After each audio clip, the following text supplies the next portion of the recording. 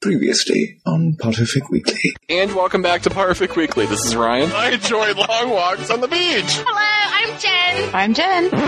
My name is Jen. I didn't want to tell you, but I wrote a smut about you. I'm feeling very distressed. Lady Chi here. She is the queen of the fairies. I'm not made of stone. I have cats that I am throwing away. Anna is in the house. I'm a hat rack. There's Voldemort and bad wizards, but there's also boobies! I'm Keza. Hello. We all use the shower to wash ourselves. I'm PS. I don't know where I thought the food came from, but I never thought that there were still farms.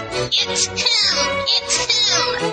Mike, you never say I'm Mike. You're going to invest in Canadian or Russian shipping. All of the ice is going to melt in northern Canada, and it's going to open up new shipping lanes. If northern Canada melts, would that not flood the world and kill us all?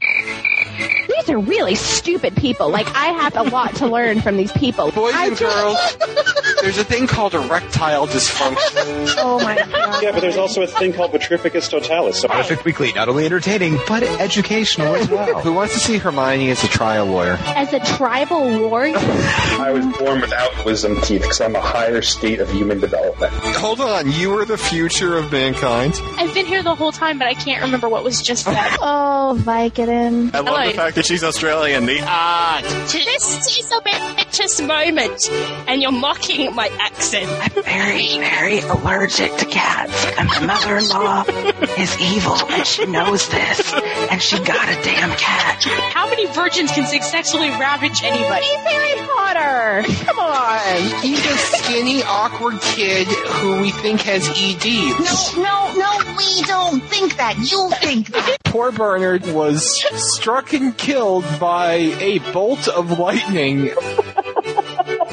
Okay, you guys are the ones who obviously laugh during people's funerals. I wore a really big hat. Why is it always me? Why is it never Chi? You never talk about Chi's breasts. He has his breasts are a fixture of Potterfic Weekly. I ship Harry Ginny. I write Harry Ginny. I read Harry Ginny. Snape and Harry, not really my thing. Putting aside the question of sexual orientation. On Saturday, September 13th at 11:21 p.m., I fell so madly in love you won't even believe it with Harry Ginny. I think I just peed my pants. Please say that again. I felt something click inside of me, and the second half of my life began. She really does love him. I got into a fight with a pit bull. I was hitting it over the head with a lawnmower once, and it ripped my pants off. See, you're in your underwear whacking dogs with a lawnmower. Sorry, I'm so sorry. Oh, come here, I'm so sorry. Come here. I just kicked my dog in the head. I peeled my whole fingernail off once when I was a child. First time I ever learned what an erection was. Seriously, I remember this very distinctly. This is like the Manhattan Project. Harry is both a spy and a department head. George shot Justin a significant glance. From a memory charm and everyone in the room. Shalom.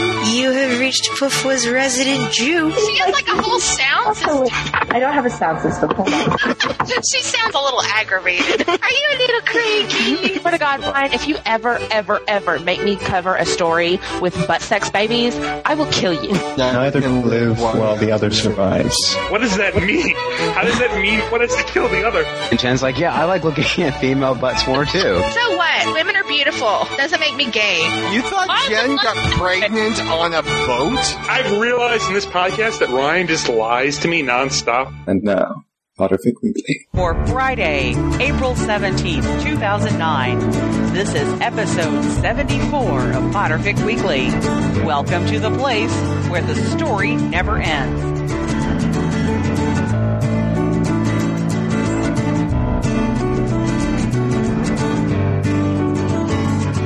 We hold on to the wonder of that world through many pens, and we'll never let go of all the ones we've made our friends. And they'll say it's only a podcast, but we know it's much more than that. It's a community all of its own, where we even have our own sorting hat. where the hosts are all our friends, and their stories told by Jen. We'll always laugh before the end. Potter Fic Weekly, where the story never ends. And welcome back to Potter Fic Weekly. This is Ryan. I'm PS. Mike. Cody. Melinda. Why are you all talking like Mike? What the hell happened? Okay, we're doing this again. Welcome back to Potter Fic Weekly. This is Ryan. I am PS. Mike. I am Cody. I am Melinda. You know what? We've done that. I feel wrong not saluting you. We've talked about it before, though. You can say I am Mike while you're saluting me. It's The three same military. This is Michael reporting for duty. Okay, good. Because what I think we really need as a nation is to have Mike serve in the armed forces. Because we would defeat the terrorists in like a weekend. It would be awesome. All right. This is our second podcast on Backward with Purpose by, I know the author's name is Ella. Is it possible her screen name is Deadwood? Or Dead Woodpecker. Okay, what is that? Dead Woodpecker. I only see Dead Woodpecker. Where is she the other? Yeah, I thought she was Dead Oh, Woodpecker. I don't know. I just heard it at Allie. Like, when we first were choosing it on the podcast, it was listed as... Yeah, on the poll it says something else. She Yeah, changed her on the name. poll it said Allie-Ann of Tortal, so I just mentioned that. Everyone that I started reading it on Psy, and I think it was under another name there, too. She's Ella on Psy. We're sure she actually wrote it, though, right? This isn't like one of those things where, like, Melinda writes a story and someone thought it was good and they changed the name. We're J.K. Rowling. And all right, we're sure? We're sure. Maybe Melinda wrote it. I mean, we have no way to check this. No, I'm not this creative. All right, we're going to have someone on the podcast, hopefully for an interview in a few weeks. God knows if they wrote it, but we're working on it. I'm going with Ella. You want to refer to her as the Dead Woodpecker? Oh, yeah, Dudes, Dead go Woodpecker. for it. Well, it's like we had Viridian, and he was also Satarkin, and he was also someone who wrote an AU story about restarting the canon, so what's up with that? All right, now I always thought I was bad that on some websites my the won't fit. My the won't fit on Psy. Well, I'm kind of like any variation of Slytherin Phoenix, Slith Phoenix, and I sometimes add 116 depending on if I've been on that site before. But I'm generally pretty consistent. And I think that Plaid Slytherin and the Plaid Slytherin are pretty interchangeable as far as that goes. I always wanted to change, but when I first did it, I just quickly did, what my email was. And then after I was like, I wish I was more creative coming up with this. But because I'd already started writing, I was like, well, I can't change my name now. But obviously I could have. Melinda, what would your name be? I'm Hungarian, so... not Hungarian Horntail, but I'd figure out how to work Hungarian in there somewhere. Could you imagine if it was the seventh Horcrux by the Hungarian Hortail? Oh, I like that. Like, I have no idea what I'd change my name to if I haven't. Like, this was my only good idea. I have one creative internet name in me for life. I'm it definitely Headmaster wouldn't be Huggles. Ginny Potter or anything with Ginny in it. There's too many of those. Yeah. Oh, can I just tell you all, because I just think this is amusing, I was friended on Facebook by, it's an old friend from junior high's sister, friended me on Facebook. And you know that thing everyone's doing on Facebook, 25 notes about you, 25 fun facts? Yeah, I'm reading hers, and number 14 on the list was, hang on, I'm going to read it to you, because I just want to show you all there is such a thing as recruitment. Because I always thought she was a little odd. While he's finding it, can I say that on the cover of the British edition of the first book, it looks like Harry's about to get run down by the train. That's so sad. Like, he's standing on the tracks, and he has this expression on his face that's like, oh no! Number 14 on her list was, I've read all of the Harry Potter books more times than is probably healthy. I'm a little bit devastated that there aren't going to be any more. Okay, Ryan, recruit her right on over. I sent her some, well, I wanted her to find the podcast, because quite frankly, We'll she's give you weird. points for doing that. Well, I sent her links to your stories after the end. Naked Quidditch match, that one may confuse her if she just sees the link right away, and Shoebox Project. So I love the reactions of people who don't get fan fiction when they first discover it. They're hysterical. Well, I was going to send her the Lavender Brown series, and I'm like, oh my god, we don't want to start her off. Like, I tried to explain it to my mom, and, like, I had explained the podcast first, so she, like, thought I knew all these people. Like, she thought, like, she, like, thinks that, like, each one of you has written the stories that we are discussing, or something. I don't know what you think. All right, so I have kind of like a fun, just kind of going along with the Facebook story. There was someone I knew. She was my best friend when I was about 6 years old. And then I moved away and I haven't spoken to her in 10 years. And I randomly found her on Facebook because she still is friends with some of the people I know. And I'm looking at kind of, because, you look at people's info and see what their favorite movies are. Her favorite movies are V for Vendetta, which is one of my favorite movies, she listens to Wizard Rock. She is into Harry Potter, and she's going to LeakyCon. And we didn't even hadn't even read Harry Potter, but when I knew her, and it's all the people so I knew when I was 6 years old, I found her goth now. So that's a success story. But it's just so strange that we went on these parallel paths, but we haven't talked to each other in 10 years. Oh yeah, I had that happen. There was somebody I hadn't talked to in years, and I found out when I ran into her again, she was reading Shoebox. Oh wow. Oh wow. Melinda, you didn't want to join Facebook. How's that going? That's so cool. I've been on there. I've even posted a few days ago. Well, how's that going? Because you hated the idea of Facebook, didn't want anything to. It takes up time, which is what I knew it would do. But it's good. I actually got a friend request from my cousin, who I've been looking everywhere for, because she just sort of disappeared off the face of the earth, and so I finally hooked back up with her through Facebook, of all things, which was a pretty good thing. Ryan of Potterfic Weekly, bringing people together. My aunt added me on Facebook, so now everything I post, I'm trying to judge if my aunt will see it, and Mike, you can friend me, because I honestly don't know how to friend anyone. I don't either. Ryan showed me how to set it up at the beginning, and then I was half the things I can't figure out, and I was like, whatever. Well, since I don't know how to do that either, we will remain separated. I'll try to figure it out. We're doing chapters, what are we doing? We're doing 16 through 24 of Backward with Purpose by that dead woodpecker woman, whatever the hell her name is. I wasn't in the first podcast, so I just wanted to review for a few minutes here. You can tell how a story is probably going to be received in the podcast, because when we put it up on the schedule and we let people sign up to host and guest host, if you're having to bribe people to come on the podcast, it usually means it has a very small, very devoted group of fans.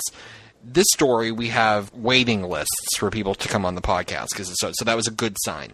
So I get chapter 1 of the story, and I had a half an hour before I was going to go to bed, so I'm I'll just polish off chapter 1, see what it's like. And I have to tell you, I really, really, really didn't like chapter 1. It was probably my least favorite chapter that we've covered on Potterfic Weekly. Me too. Probably wasn't a good sign.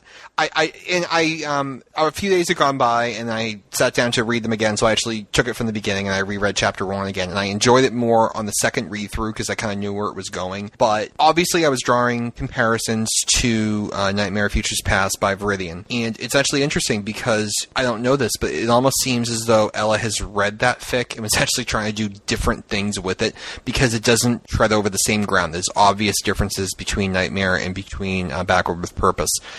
Although, when I read the first chapter, I was concerned because it seemed like the characterization was just weird. For example, in Nightmare Futures Past, pretend it's the same Dumbledore for a minute. I know two different authors, two different visions, but just assume it's alternate universes for a second. The Dumbledore in Nightmare Futures Past, when Harry was the only wizard left, or when there was a handful of survivors, Harry says, "I'm going back in time to change things," and Dumbledore's portrait is "No, you must not. Things are fine. Look, a tree. It's regrowing from the ashes. Water it." And Harry's "No, you bastard. I will go anyway, whether you help me or not. And Dumbledore's "I can't do anything to stop you. I'm furniture." So he goes back in time, and the story begins. In this story, Flitwick is alive, and he's short, and he has books, and Seamus has a good arm left, and the other one's unfortunately missing, but the other, he can walk. Ginny's alive. Ginny's alive, and Hagrid's alive, and they still have the house, and Kreacher is Alice Brady with an apron on, and Ron is a little angry, but he can get over that. And they go out to Hogsmeade, and there's people skipping. There's skipping going on, people. It's bad for them, but for everyone else, I know 60% of the people died or whatever, 40% of the people died, but there are people left. It's not like Battlestar Galactica. There's actually, you can reproduce without it being icky. Your DNA is compatible with ours. Meaning we can breed with them. You got a one-track mind, Doc. They go to Hogwarts, and Hagrid's there. Hagrid lived. He always dies. Melinda never kills him, but everyone else does. So they go to Hogwarts, and they meet One-Armed Seamus, and they go up to Flitwick's office, and apparently Warwick Davis was only available for a few seconds of shooting, because he let them in and he ran. So they go to talk to Dumbledore's portrait, and he's "I want to go back in time." Dumbledore's portrait's "I am so proud of you. Come here." And he thinks it's a wonderful idea. I'm "No! You don't go. It's a bad idea." Time, please continue. No! Have you never watched Star Trek? I believe I'm in love with Edith Keeler. Jim, Edith Keeler must die. Edith Keeler must die. No, Jim!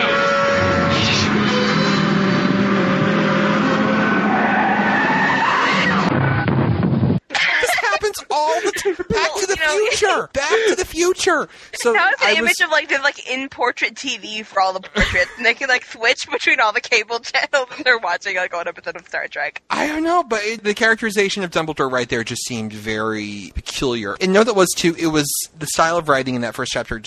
On the second read through, I can see exactly what she was trying to do, and there was some. There were really, really, really good moments in there with really, really awkward moments, and I was drawn like a magnet to the awkward moments. Like, for example, when Dumbledore says things may be different this time, like the prophecy may change. I'm like, okay, that seems like that was duct taped in there. It didn't seem to flow from the conversation. It seemed like there were actually author's notes like in the chat. Like, but beware, the prophecy will be different. Even like the line of dialogue to clue Dumbledore in, it was just very awkward. Then there was like the 4-year shift, which was awkward. So it felt patched together. So I wasn't feeling... Which, I have to ask, am I the only one who felt extremely awkward every time I read them going, always and always? I loved that. I loved it too, Melinda Leo. I didn't think she was here. Melinda Leo. For comments, apparently. Hold on. Always and always made me tear up almost every time. I winced every time I read that, I have to be honest. I love the fic, by the way. It's become one of my favorites like overnight, but that one line makes me wince every time I read it. They definitely needed a therapist back in Chapter 1, and you can see just how broken these characters are. They literally have nothing left. The world still exists around them, and you can tell there's a lot of despair around them, but there's enough people left to have made the victory worth it, but for this group of people, there's no one left. So all they have is each other, and always represents that. It represents the reason they're going back, the relationships they're going to try and reforge. So I did like that. I mean, you can have a little bit of sap in every good story, and I think it wasn't overdone. So I did like that. Though, speaking of what you just said, I have to that thought kind of did flash through my head in the sense that is this really, as opposed to other going back in past stories, do they need to do this, or is this almost not I don't want to say selfish reasons, but like personal? I said selfish last week, Mike. I think it is. I think it's selfish, but I mean, I think it's selfish on a global level, but I think on a personal level, it isn't to a degree. I mean, on one hand, they're putting themselves through this again, and they need to do it because they want to save their friends, because they feel either guilty or they just want them back. On a global level, I think it is selfish because they always are going to risk that the, big evil of the world isn't going to be defeated, which would probably be bad for the world.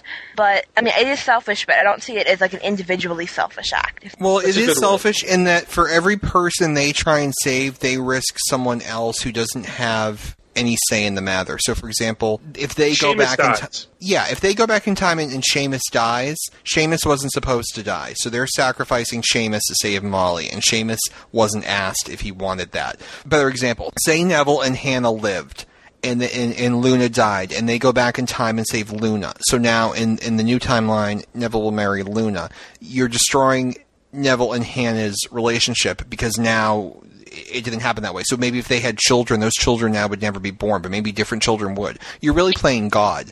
And one of the things that made it nice and easy in Nightmare of Futures Past was there was literally no one left. There was like a handful of survivors. So really, there's not a lot to say. There's not a lot that you can risk. In this story, I think it's much more complicated, and it's probably better drama because there is more to risk, because you're actually undoing things. Now, if you could ask, Seamus with one arm and Flitwick and all these people about the loss of the flower of a generation, would you want us to go back in time? They may say yes, but they were never asked. And that's, I think, where you can tag it as being selfish. Yeah, they were selfish, but it doesn't make them bad people, I don't think. And I think it makes them much more complex and interesting because you see what people are willing to give up for people that are really close to them in their lives. Yeah. And it's almost on a level. I've been talking along with you this whole time, and I just realized my microphone. Oh no! Yeah. I did that last week, and I actually was calling everyone bastards because, why is no one talking to me? No, I keep getting talked over, and I was like, "What?" And then it's like, "Oh, okay, the mute's still on." Okay, sorry, go ahead. But yes, I definitely agree with you about the whole the guilt thing. Whose side are you on? Do you think it was selfish or no? Whose side were you on? I think it was selfish. It was definitely selfish. I can understand why they did it, but I would have liked to have seen a little more guilt out of Harry, who feels guilty about everything, simply because there is just people who may have survived the last time that he is just kind of throwing that away. I think that almost he doesn't feel as much of a responsibility to the world at large anymore. I think it's almost, I'm not saying this is right, but I think that from my reading of the character, he's like, I've done this once. I've sort of lived my life to fulfill this, I hate saying for the greater good with that context, but I've helped defeat evil and I've helped bring peace to the world. And now I'm going to really try to make sure that happens again. But now I'm going to do something for me and try to get these people that have pretty much been the rocks of my life back into it. And I think that it is selfish, but I think that after all he's gone through to pretty much save the lives of a lot of people in the wizarding world, I think that he can have time to be selfish. And I'm not saying that it's necessarily the absolute right thing to do, but I sympathize with it, and I can see him doing it, because I see him getting to a point where there's a level of how much people mean to him, and I think he's gone through feeling indebted to the rest of the world, and I think now he's focused all of that onto just the people who he cares most about. Well, I think to my eyes, part of the problem is there's a lack of sort of forethought on their parts, like thinking this through a little bit before they jump into it. I know they spend all that time researching it, but they don't seem to actually think about the possible consequences. I think Harry's problem is he assumes that he's going to go in and, like, in 3 days destroy all the Horcruxes, and it'll be like happily ever after before he hits his second year, pretty much. Like, there's been like no bumps along the road, almost, is I think his problem. And by lack of forethought, like I'm thinking as I read this, well, what happens if Ginny dies? Like, how's Harry going to feel if he goes back in time and he gets Ginny killed, and it's kind of like, then isn't he like worse off than he was to begin with? I think that everyone thinks that, no, without really thinking about it, but, like, oh, if I could go back and change this, I could do it. And, if I could only get one more chance, you think that you could be able to shape events. Whether that, I'm pretty sure that's a wrong misconception, but I think that's what a lot of people think, like, if they had the ability to go back into the past. Well, like, one of the things that we talked about a lot during the Nightmare series was, in that story, it was Harry went back by himself. So you have, 11-year-old Harry, who's really, like, 30 in an 11-year-old body, and he meets Ginny Weasley, who's 10. So you have a 30-year-old who is in love with someone who, in this timeline, is 10 years old, and we had the whole bagel discussion and all that stuff. But what that really does show is, at what point are you manipulating someone, and at what point are you allowing events to flow naturally? So if I, meet Danielle 5 years ago, we fall in love, we're getting married, and then 10 years from now, if I go back in time and re-meet her, at what point am I being myself naturally and allowing her to fall in love with me versus at what point am I manipulating her so she will fall in love with me? Because you can't be spontaneous the second time around. You know what's going to happen, so how do you not say the funny thing that got her to fall in love with you, and how do you say the stupid thing that really offended her that caused a fight that led to the relationship? I mean, it gets really, really hard. And I think one of the best things about this story, and I really, really like the plot line with the Weasleys, and one of the reasons is, there are some plot reasons. There is the whole thing with the change prophecy, and there is the entire thing with the newspaper article, and there's, based on that, every event that happens in the story pushes them a little bit further away from Harry. I really like that. The interplay with the Weasleys was the most interesting part of the whole thing, of how it didn't work the same this time, but there were still parts of that bugged the heck out of me. Well, what I did like about it was that the last time they loved Harry. They loved him because they met this, little 11-year-old boy on the train platform. They're just good people, and they kind of adopted him, and they brought him home, and he's always polite and always helps with the dishes, and everyone abuses him, and he's good to their kids, and they just love him. And it's really heartbreaking because you see through flashbacks all of the great scenes with Molly telling Harry she's proud of him and she knows he can do it, and Mr. Weasley in the garage and all those great moments. When he goes back here, little things change that, and they start out distrusting him because of plot reasons. So when they distrust him, the fact that he seems older than his years, and like his eyes are soulless, and he's just a harder, meaner person because he's seen death. So they think, okay, we shouldn't trust him, so let's keep our kids away from him. And then everything that he does just seems a little bit weirder. And it really does reaffirm the fact that you can't go home again. You can't just go back and expect things to work out the way they do. And yeah, like Mike said, what if you go back and all of a sudden the person you fell in love with doesn't like you this time? Or what if the family that you had is offended by you this time? One of the things that can drive me crazy in stories like these is the characters are viewed almost as dispensable. So if, for example, and the character who does come across a little bit is dispensable in this story is Hermione, because it's just assumed that she'll fall in love with Ron again, and, he's not really putting in an effort, I think, into, showing. It's telling, not showing. I just feel like it's kind of assumed that Hermione will fall in love with Ron again. It's kind of on the back burner, and we're not seeing it, which is fine, but it's just... The trio's not Ron, Hermione, Harry in this one, which I think is the trio is Ginny's replaced Hermione and Ginny, exactly. Yeah. Yeah, and that was about that with the Weasleys that didn't quite play right with me, because I can understand how Harry would seem harder, but why didn't they pick up on Ron and Ginny? And I could see even how Ron, that they would blame it on Harry because they were away at school, but Ginny was home with them alone for an entire year. Well, they why do pick didn't up they on notice any differences? Yeah, They do, though. The thing with Ginny is when she was with them at home with just her parents, she was spending all her time with them. Like, she was hanging around with them, helping them and stuff. Because obviously she hadn't seen them. But they do notice, Melinda. 20-something-year-old woman living in a 10-year-old little girl. Little things that 10-year-olds have to do are going to grate, even if she's just so happy to have the parents back. There's going to be things that are noticed that... But you can argue, too, I mean, your first reaction isn't going to be, like we talked about during the Nightmares podcast, your first reaction isn't going to be, oh my god, she's a time traveler. Your first reaction is going to be she's crying because she's upset that her brother left. And she's acting weird because of the separation with her family. And she's Molly, nervous about when she goes to school next year. Right. Whatever. And Molly Weasley... Actually, sorry, I don't mean to interrupt you.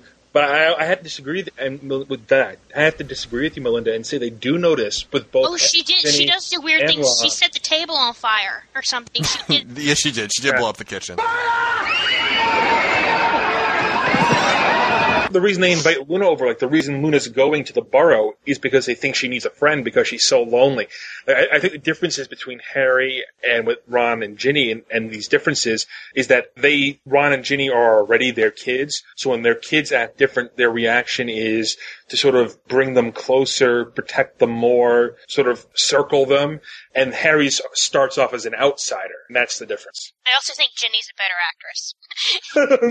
The thing I really just want to start off with here, from my reading of all the chapters, I'm up into the 30s, but I won't comment beyond 24.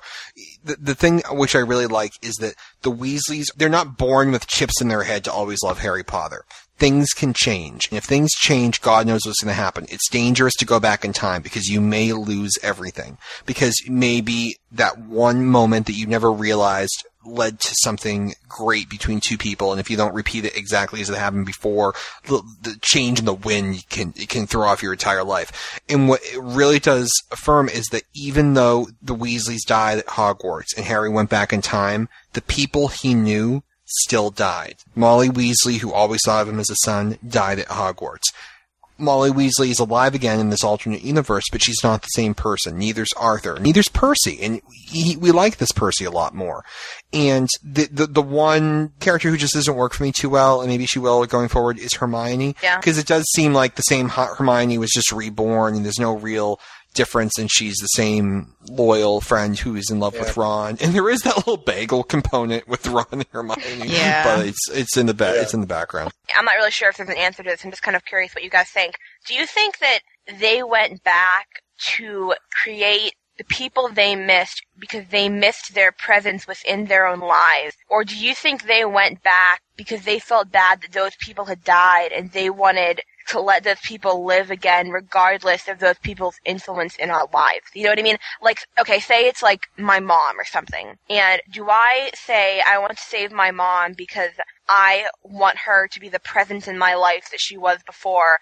Or am I saying I want to save my mom because she's my mother and I want her to live? I don't think they got that far into it. I don't think it occurred to them really that they were going to be different people. I guess. No, but I mean, like, if you but did they think it's because they want them to live, because that's what always and always is. He's upset that the Weasleys don't love him, but he still loves them, and he still is going to write them off. I think it's he wants them to live, not that he wants them in his life. I don't think. He keeps calling them not his Weasleys for a long time, and not his Weasleys, but...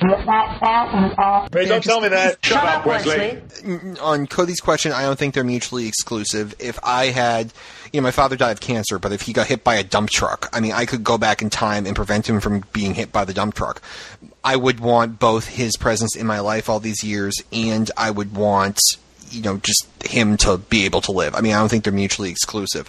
But I do think that, going back to something Mike said earlier, they did have a lot of time to plan this, and I think they planned really well when to get the Horcruxes and who to tell when, and, I think they had like a giant chart on how they were going to do this whole thing. But I don't think they ever believed for a second that Molly Weasley wouldn't love Harry. And I think Ron feared that Hermione wouldn't love him, and that didn't happen. She did. But I don't think they really believed, what if Hermione isn't our friend? And unfortunately, they almost ended up in Slytherin. I thought it'd be like a they shook hands, AU with I was afraid they were going to get separated or something. Like not so much that if they were in Slytherin, but if they were separated. Yeah.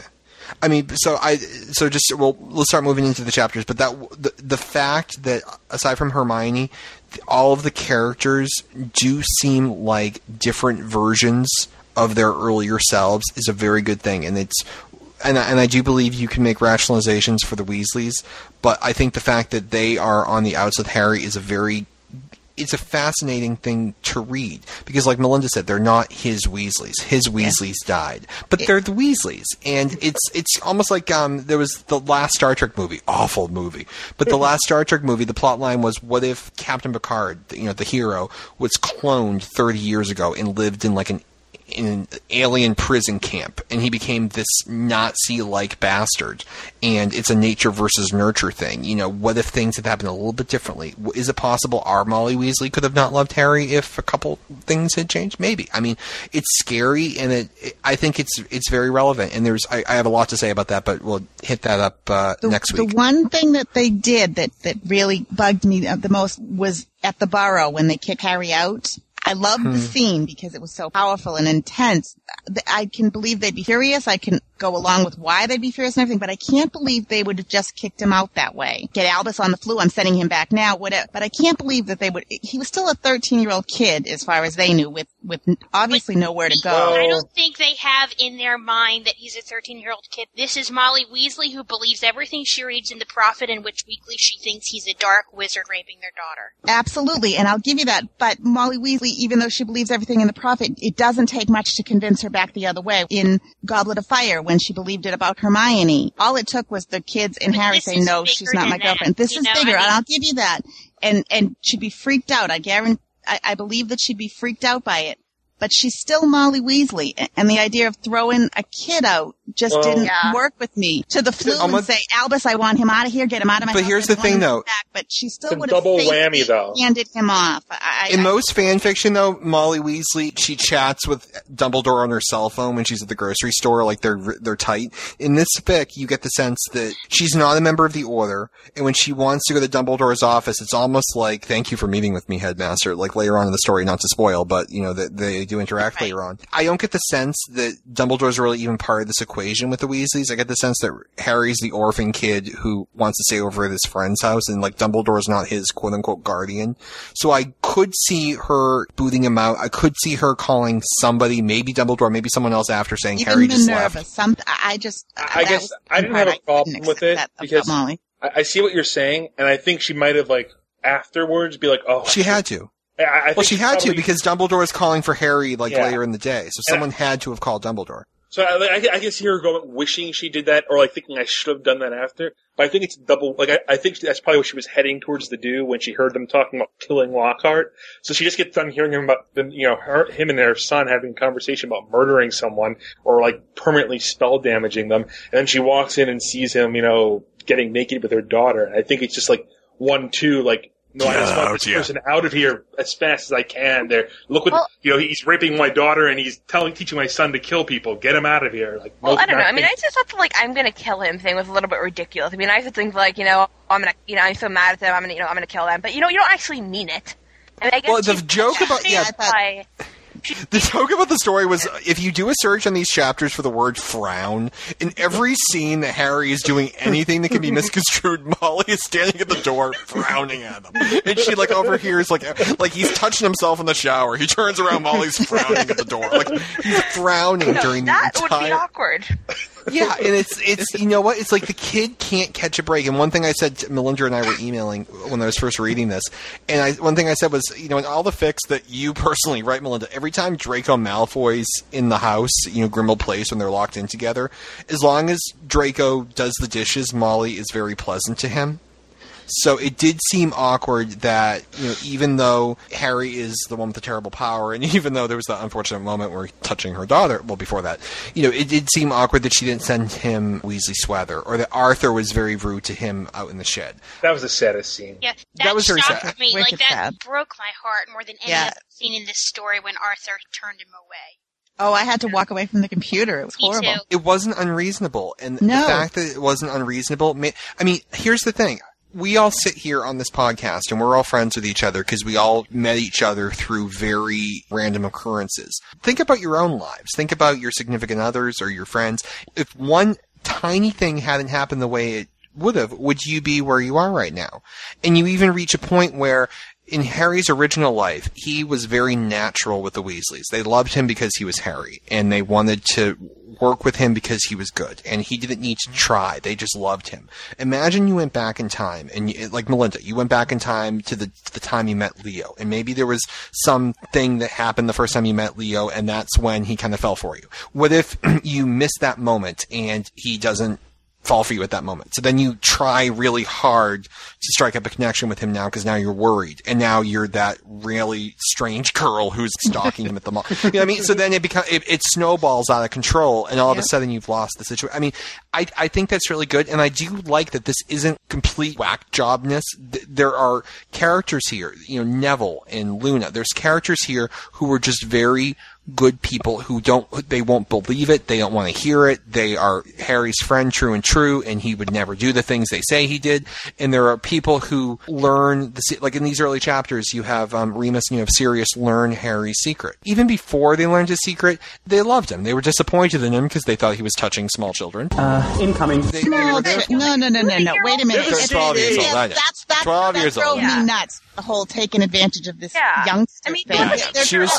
They're not even a week more than a year apart. The difference between Harry and Hermione is they were six. They were in. What's the comparison? They were in 6th grade. They were like 8th and 7th grade, right? Which is fine. They were still inappropriate. I'll absolutely give you inappropriate. But it wasn't like it was like an 18-year-old and a 12-year-old. That would be much different. That was overdone. I thought that it was the age difference thing was really none. To be honest, when I read through it, I didn't even pick up on the age difference. I didn't pick up that they were upset because of the age difference. I thought they were just upset that they were. Oh, I don't think it was because of Ginny's age in general. Yeah, the age, which is okay, but they kept saying to taken advantage of, and that they made it seem like he was much older than a year older than her. The way I took it, honestly, is in every class or in every grade, there's kids who are all the same age, but there's the one kid who seems older than his years. Almost, and I took it that even though they're virtually the same age, that Harry is the celebrity. He's the one that I read about in the paper. He's a really dark kid. He's a really serious, strange kid, and he's touching my little girl. And I just took it from that. I didn't think that she thought he was much older, like you guys just said. I didn't think he thought he was like a 20-year-old. But it wasn't just Molly that did that. We got it from McGonagall, and I picked it up in a lot of different places that it's like, what is the deal with this? That they're really the same age kids. I know, but celebrity does change that, though, don't you think? I mean, think of the Harry Potter actors. Dan Radcliffe is, 19, 20 years old, and he... When you read, the kid sounds like a 32-year-old stockbroker, but you do get the sense when someone's a celebrity that they have this, presence that's greater than themselves. So they actually do seem older, and they do seem like whenever you think of celebrities, you think of someone who has the sense of entitlement almost. So I didn't have trouble believing. I tried to put myself in their mindset. I didn't have trouble believing that they would see Harry as someone who doesn't appreciate the fact that she's a little girl. And you see all the time through the canon that they think of Ginny as their little girl who's younger than she actually is. So I was okay with that. I do think it was inappropriate. And then, when you go back to Hogwarts, you have the twins tell everybody that Harry Potter took advantage of Ginny Weasley, and that's all you hear. So everyone kind of turns their back on Harry Potter. And I don't know. But I do agree with something Cody said earlier. I thought the thing with Lockhart was unfortunate when they were planning to kill him and she was listening in. Because at that point, anything they said. Come on, you're a 13-year-old and you're saying, oh, I hate my teacher, I'm going to kill him. Like every 13-year-old I know has said that, and they haven't been taken to a psychiatrist, or most of them. Harry doesn't want a second helping of chicken. Molly frowns. So the thing is, Ron was literally, we have to kill him, and Harry says, no, we can't. I mean, it was not, oh, I hate him, I'm going to kill him. Ron really was suggesting that the three of them go kill Lockhart. Yeah, my sense, too, was, you see that also when they're in the courtroom, and Mr. Weasley, I think it's the same sort of comment that Mr. Weasley made, that yes, if you say, oh, they make the comment about implying Ron and Harry are having sex, and yes, they should be angry, but it's not that Harry was angry. It was the sense that he gets just, like, nothing you can pinpoint and say for sure, but his sense looking at them that Harry was like, really going to kill them and had to, like, control himself and rein himself in from the killing rage. That's, like I think it's more that, something about them, their eyes, their demeanor, when you hear them say that it's believable in a way it isn't for your average 12-year-old. And that's true too. Like Harry and Ron were discussing where to bury the body, so I can understand why that'd be a little alarming. Well, know this too, just on something Melinda just said a few minutes ago. When you think of, okay, Melinda, you have young boys. Picture pretend there's a kid in your kid's school who maybe witnessed a double murder, and he's just a very strange kid. He dresses all in black, has this dazed look in his face, and you hear things about the kid, maybe he's the kid that lights butterflies on fire, I don't know, but you have a weird sense about this kid, and picture you had a daughter and something similar happened. Even though they may be similar in age, I do think that when someone is quote-unquote troubled, it does raise it to like a new bar, and that you do see it as a circumstance of being taken advantage of. I don't know. That was, I sorry to go back to that, but that was just something that I'm trying to summarize what I thought of that he was the troubled kid, the weird kid that we need to be weary of, and I think it became a self-fulfilling prophecy. Different Weasley topic on Percy. I'm curious, I was wondering as you guys were saying this, the interesting side effect of him, everything we say about why he can't fit into the Weasleys is why he can get along with Percy. It's because he's not sort of this naive, weird little well-meaning kid who just says what he thinks. It's that, cause he encourages, like Percy changes, I love Percy. He's my favorite character in this, I think. And I love the changes in him, and I love if you had gone to him from a different side. And because the sense with Percy is that he's sort of like abused by the twins, and then he's kind of like driven away from the family, and you make an effort to like get to know him and make him seem like you respect him, and then suddenly he respects you back. Well, this Monday morning quarterbacking is certainly part of it, and it's what happens when you're able to go back in time and relive certain things. They know from the original plot line that Percy eventually came around very close to the end. Exactly what happened in canon. Percy came around very close to the end.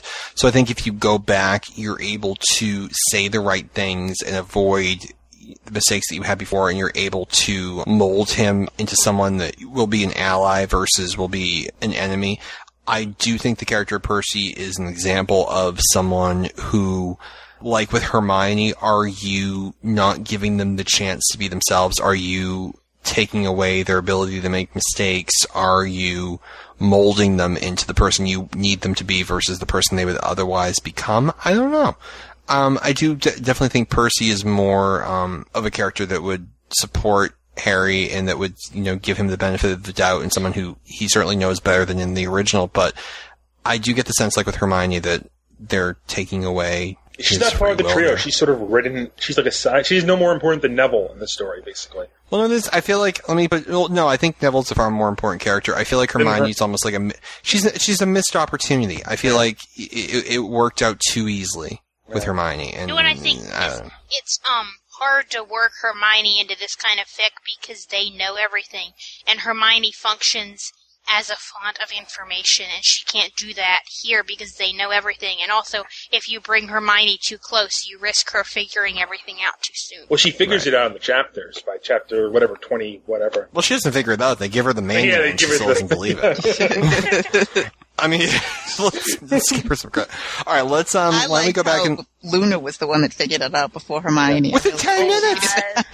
Can I tell you my theory? She did that last time. Didn't she do that in Nightmares 2? She like did. Harry was walking up the stairs and she looks up. You're 35 years old, aren't you?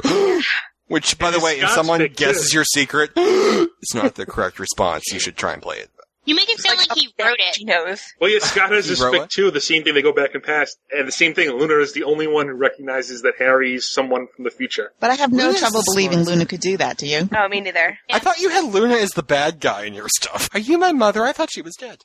I told you I didn't like Luna in Order of the Phoenix. It was but once Half-Blood Prince came out, that I really took to Luna. So we're going to start with chapter 16 tonight. I did appreciate Ron's perspective on the scene that got Harry booted from the burrow because when Harry is saying it, all you can think of is, Ron, shut up, your mother's listening. Ron, shut up, your mother's listening. Ron, stop threatening to kill people, your mother is listening, and she is frowning deeply. But the Like second McGonagall Ron opened looking- his mouth, didn't you just know that, oh, Ron, shut up, that you would just Yeah, and when Hermione's like, the following is Dumbledore's army, D-U-M-B. Oh, just don't write it down. Whatever. Never email it and deny you ever said it. Yeah, don't go to BlackBerry. Exactly. When it was from Ron's perspective, it was a throwaway line. It was, oh, don't worry, Harry, she's downstairs yelling at Dad, and you could hear her smashing the frying pan over Arthur's head. So you're like, oh, well, maybe she's not listening. And then it kind of went on it from was there. kind of like a hard situation for anyone to talk their way out of, even Ron. It's like, how do you say, oh yeah, I can explain why my best friend had my little sister almost naked? That's kind of like a hard thing to explain to your parents. Well, he tries. He's like, now picture this. Picture you're a parent and your little girl who you think should be playing with dolls is half naked being touched by the bad kid. You know the kid. He wears a leather jacket. He listens to that punk rock music.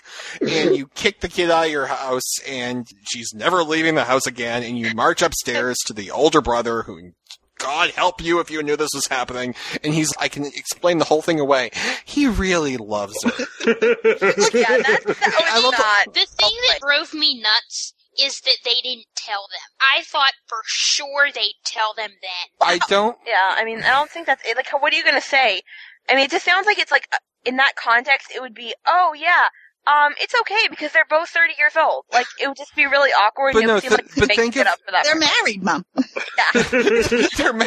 They're married. They're just waiting for their bodies to mature before they... I went to Utah, But, you know? It's okay there. But let's actually talk about that, because the plot point is that he won't tell anybody until that person makes the choice to support him, which I think is a good thing, because I think without that, like, I think in Nightmares the issue was they had to be Aquamans. Because, you run the No, they risk. don't really... See, they say If they're that. not, I mean, if he doesn't have supporters telling him, like, if he told the Weasleys now and they still rejected him, you run the risk of Voldemort getting to them and finding out about the time travel. Well, not really. You give you give Justin a significant glance, whole problem solved. They say that, though. Like, they keep saying throughout the whole thing, we're not going to tell any... But I don't quite get what their interpretation of someone choosing to side with them. Yeah, I don't quite get how this Snape and this Dumbledore proved that to them before they told it to them. I don't really quite get even how, like, half the people... How did Sirius Black and Remus prove themselves in this world that they were going to stand by them no matter what before they told them? How did Snape and Dumbledore... Snape and Dumbledore. I mean, Snape literally, like, risked his life on a number of occasions for this cause. But that was in the other world. I guess, but... Right, and no, he's right, because the Sirius and Remus, they immediately put the pensive out for them almost as soon as Dumbledore was there, and that's Sirius is like Harry's family or whatever, but why weren't the Weasleys given that same consideration for Ron and Ginny? It didn't really quite make sense. I think that they knew that the Weasleys wouldn't... I don't think the Weasleys would have bought it, quite frankly. I really don't think they would have at that juncture. When you look at the flashbacks, you have them standing around Dumbledore's portrait. Dumbledore's portrait says, tell me, tell Snape, don't tell anyone else. Let them make that decision on their own, which I think is important because I think you can't take away the people's free will. You have to give them the chance to want to be your friend before you tell them you must be my friend because you were my friend before and we can't screw up the timeline. Unless you're Snape. Unless you're Snape. I'll make the argument that they told Dumbledore and Snape initially because they're members of the Order of the Phoenix, and we know that they're going to side with Harry no matter what, and Dumbledore is someone who's helping them put this thing together, knows they'll need that support right away. For Hermione, for Neville, for Luna, for the Weasleys, people who Harry is going to be meeting for the first time, you need to make every effort to give everyone as much as possible the chance to get to know you and want to side with you. Snape isn't going to get the warm and fuzzies for Harry. He needs to be ordered to do it, and he'll do it, and he'll know it's the right thing to do. Dumbledore is someone that if he's convinced right away, he's a huge asset to have. I think that they shouldn't have told the Weasleys on the train platform. I don't think they should have told anyone on the train platform. Hermione chose to be Harry's friend. So did Neville. So did Luna. With Remus and Sirius, Remus was very good to Harry, all through his third year up until the point where he found out the secret. I think that there may have even been more scenes that we didn't see there. Sirius is his godfather, and I think you can tell Sirius is never going to turn against him. Plus, he did take care of Harry at Godric's Hollow when he brought Harry into his home. Well, you see, you're looking at this just from Harry's perspective, because I could just as well say, Molly and Arthur are never going to turn on Ginny and Ron no matter what. And even if they're having these problems with Harry, they've demonstrated, I'm sure, through these 4 years how much they love their son and daughter. They reached a point where they were, I'm going to play devil's advocate here. Sirius and Remus reached a point where they were very good to Harry, and something happened that called Harry's ethics and called Harry's reputation into question, and they were concerned, but they still hung in there with him. And now is the time to tell him. They were saying, Dumbledore, I can't believe you're condoning sex between teenagers. Harry, this isn't right. It was almost like we need to get you help. We're on your side, but we're concerned. Whereas the Weasleys, I think if, for example, if the Weasleys knit him sweaters, and they were good to him, and they were trying, and they wanted to take him into their home, but he was troubled, and Dumbledore, we don't know what to do, and this thing just happened with Ginny, we're just so upset. I think maybe at that point they're trying, okay, let's tell them the secret and let's fix this. I think it was so explosive and so toxic a situation that there's no way you could. They are so angry at Harry, they hate everything about him, that they need to circle around and they need to find their own way back. I love the end of this chapter. It's you're saying, you came back for us. And Harry just doesn't get it, yeah. And Harry didn't get it, and I just love the last line of this chapter so much. And when it said the last memory they saw was an image of their own grave, and Sirius began to understand. Prongs, we thought your kid is pretty damn incredible. I just loved that. It was so emotional, but I guess it appealed to me. That was really well done because it showed what a good person Sirius is, and that I'm not so much a good person, but I just love that he isn't at all questioning of Harry's purpose or anything about him, and that he really is just going to stand by him whatever happens. So I really like that. I think it was really powerful. I just love how Harry was just so guilty that he didn't get him right away. I think that the first memory is them deciding that they strategically can't go get him right away. Yeah, exactly. He felt bad because he left him in Azkaban for an extra year and a half. And Sirius is like, well, you left me in Azkaban for a year and a half, but you're trying to make it so we don't die. You know what I mean? I think that Harry isn't so looking at it like that, where Sirius is. Hold on. Mike has a theory. The mysterious, weird person who's going back and messing with things, Dumbledore, who's, obliviating Dumbledore. And so basically, I don't buy the whole ripple thing that they were saying in the beginning. I buy, because to me, the ripples aren't even. If it was a ripple, it would be as much change going backwards as forwards. I buy the theory that probably two people went back in time. I'm guessing two because it looks like there's one person helping the good guys and one person helping the bad guys. There's one person who, because I trust Dumbledore's sense and his reasoning about why he was obliviated and, the Secret Keeper and all that stuff. And there's someone also trying to protect Rookwood, who's the Death Eater. And I was talking to Ryan, because as I'm reading this, I think it was on chapter 22 it happened. So wait, let me just make sure I'm following you, Mike. Two people went back in time. Two people in addition to Ron, Harry, and Ginny. Right, went back. One person who maybe wrote the article, one person, and that same person maybe performed the unbreakable vow on Rookwood. Well, I'm not sure if the article was the bad person or the good person. I think it could go either way. I thought the unbreakable vow was the good person. I would think the unbreakable vow is the good person. The unbreakable vow is the good person, definitely. The Rookwood person is the bad person, definitely. The article I could see going either way, in all honesty. And the question on Rookwood, from what we know in these chapters, so we come to the realization in these chapters that Dumbledore and Snape performed an unbreakable vow with each other not to disclose what happened on the night of James and Lily's death.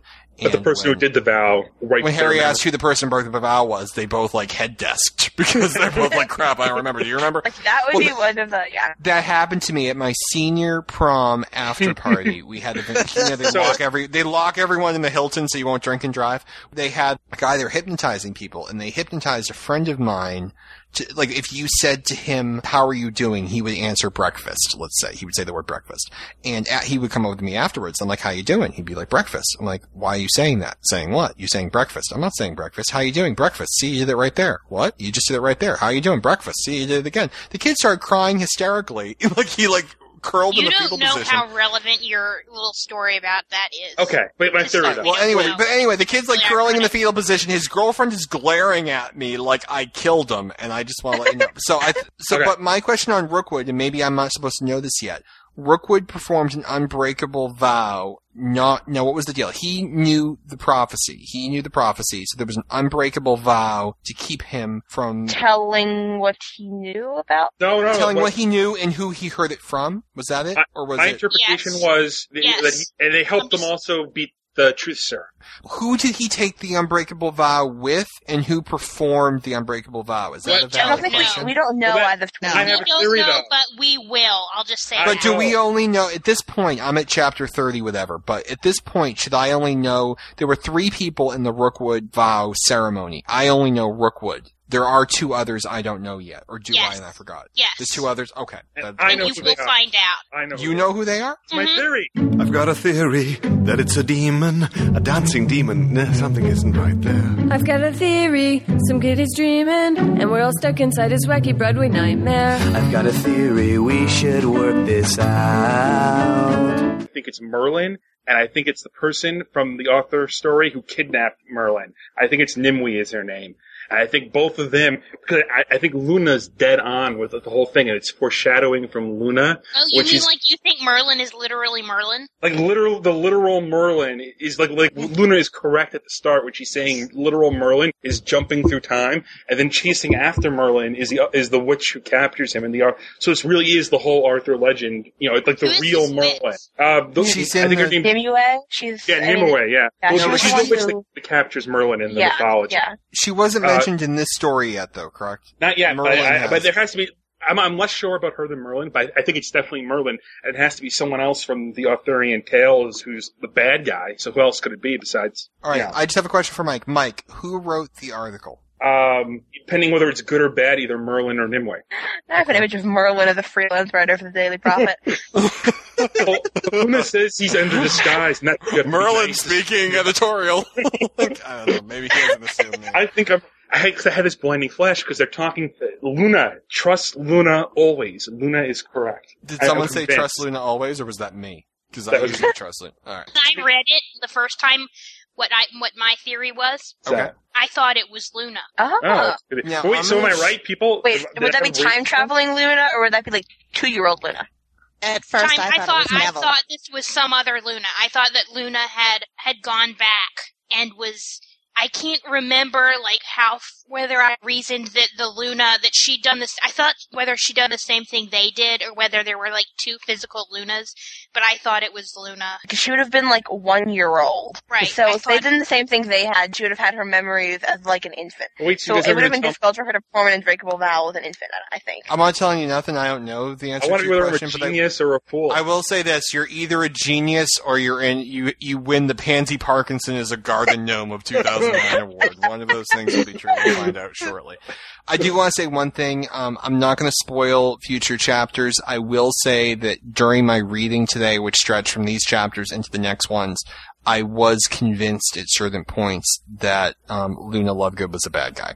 So I will just say that. And I just want to comment on how well I just did there with Mike going on with this theory, because I wanted to tell so bad I was literally biting my finger so that I wouldn't say anything. I think it is. I just can't believe Roy Ryan just told about hypnotism. I can't get over how relevant that actually is. I just want to say, I could have killed a man at my senior prom. I don't know what's going. Blood's coming out of his eye socket. It's so frustrating. Not like I'm yelling at you guys, but when people say oh, you don't know, that comes up later. See, now I want to read it for the next 3 hours. I have to get up at 6 a.m. and I have a research paper to write in the next day. So this does not bode well for productivity. I want to read more of it, but I don't have time. Well, I do that with Danielle all the time because she's been watching all of the Star Trek episodes with me, and they're really serialized. So she knows some things that are coming up, but I always feel bad when she was spoiled on something, so I always lie when I'm watching it, so she'll be surprised anyway. This is payback for Babylon 5. For my Babylon 5 updates, whenever you're well, you don't know this yet, you'll find this out. Do you want a little spoiler? Yeah, exactly. It's well, Gen 2 is my new Battlestar Galactica crack horse. She has got I think the first 3 seasons. Melinda tried, Melinda failed, but she has the first 3 seasons, so it's really, I love it when people, that's why I started the damn podcast. I love it when people read stuff I liked and tell me. You did that with me in West Wing. It was after the West Wing episode. Game of Thrones. I'm working on Mike. I bought Battlestar Galactica. Because you know that Circuit City that's going out of business, they're having a sale. Did you buy it? I bought Battlestar Galactica. Did you buy season 1? Yeah. You want to come over Friday and watch it with me? Because Tina has mine. You live half a mile from my house. Come over on my chips. All right. Just join date night. It'll be fine. All right. I forget where the hell we were even going. Can I just tell you, I love Remus Lucan Lupins. His name is Remus Lupin. I love Remus Lupin's crackerjack investigative reporting skills. I think it's great. They're in the pensive, and it's Sirius is seeing his grave, and they're seeing everything, and Remus comes over. Shoes. Oh my God! How did he know I bought those shoes? It must be real. I'm like, oh my God! If you were wearing flip-flops, the entire world could have destroyed. All I could think was horrible. Like, oh my God, Remus, he was gay for some reason. I don't know why I thought that. I guess it was just like his focus on the shoes. I don't know. Yeah, it's like they're in. I expected to get one of those. Is that what my hair looks like from the back? Yes. Yeah. It's Remus's future office 5 years from now. He's like, my office is fabulous. Like, I don't know. I'm just pitching one of those moments. But, like, literally, I have all these notes for Chapter 16, and they culminate with Remus's shoes. I just thought that was really good. I don't know. Yeah, I'm trying to. Yeah, my notes are kind of like for Chapter 16 was like Molly head desk. That was like the beginning of my notes for chapter. You know what though? She wasn't. So I'm not like I was mad at her. It was just like frustrating reading it. You know, it's like. Yeah, like I think it's like whenever I say like, "Ooh, I did not like when that happened," it's because like I get so wrapped up in the story that like exactly. When something bad happens to Harry, I'm like, "Oh no!" But it's like from as a reader, like I appreciate that it's good. Like, that I understand that it's in character, but it still is frustrating to no end. You know what I mean? That's a good thing. It's like a good sign for the author, but like as a reader, it's still like it's just so frustrating and so painful to read. But have you read the Psychic Serpent trilogy? I don't believe I have yet, which I should. The entire middle story is pretty much.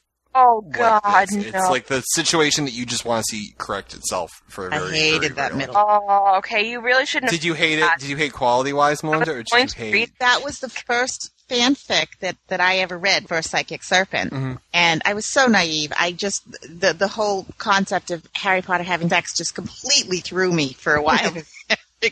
Melinda, you've come a long way, baby. I know, I have. But I didn't, where I got it from was on Fiction Alley, and they sent me, I think it was directly to her site, so she had all three of her books, you know, year 5, year 6, year 7, and I didn't get fan fiction. I really didn't get it at this point. So I read the year 5 book, which was, I think I read it before or after, right around the same time Order of the Phoenix. I don't know, but somehow I just assumed that, and I don't know why I thought this, it really is stupid now, but that she wouldn't write the year 6 one until book 6 came out somehow. So I just assumed, like, even though that little icon was there, that she was going to write that really wasn't a story there. So I went and I read other things later until someone commented on it. So then I went back and I was like, oh, already year 6 and year 7 were already there. But I didn't like the 6th one, and I still don't like AU.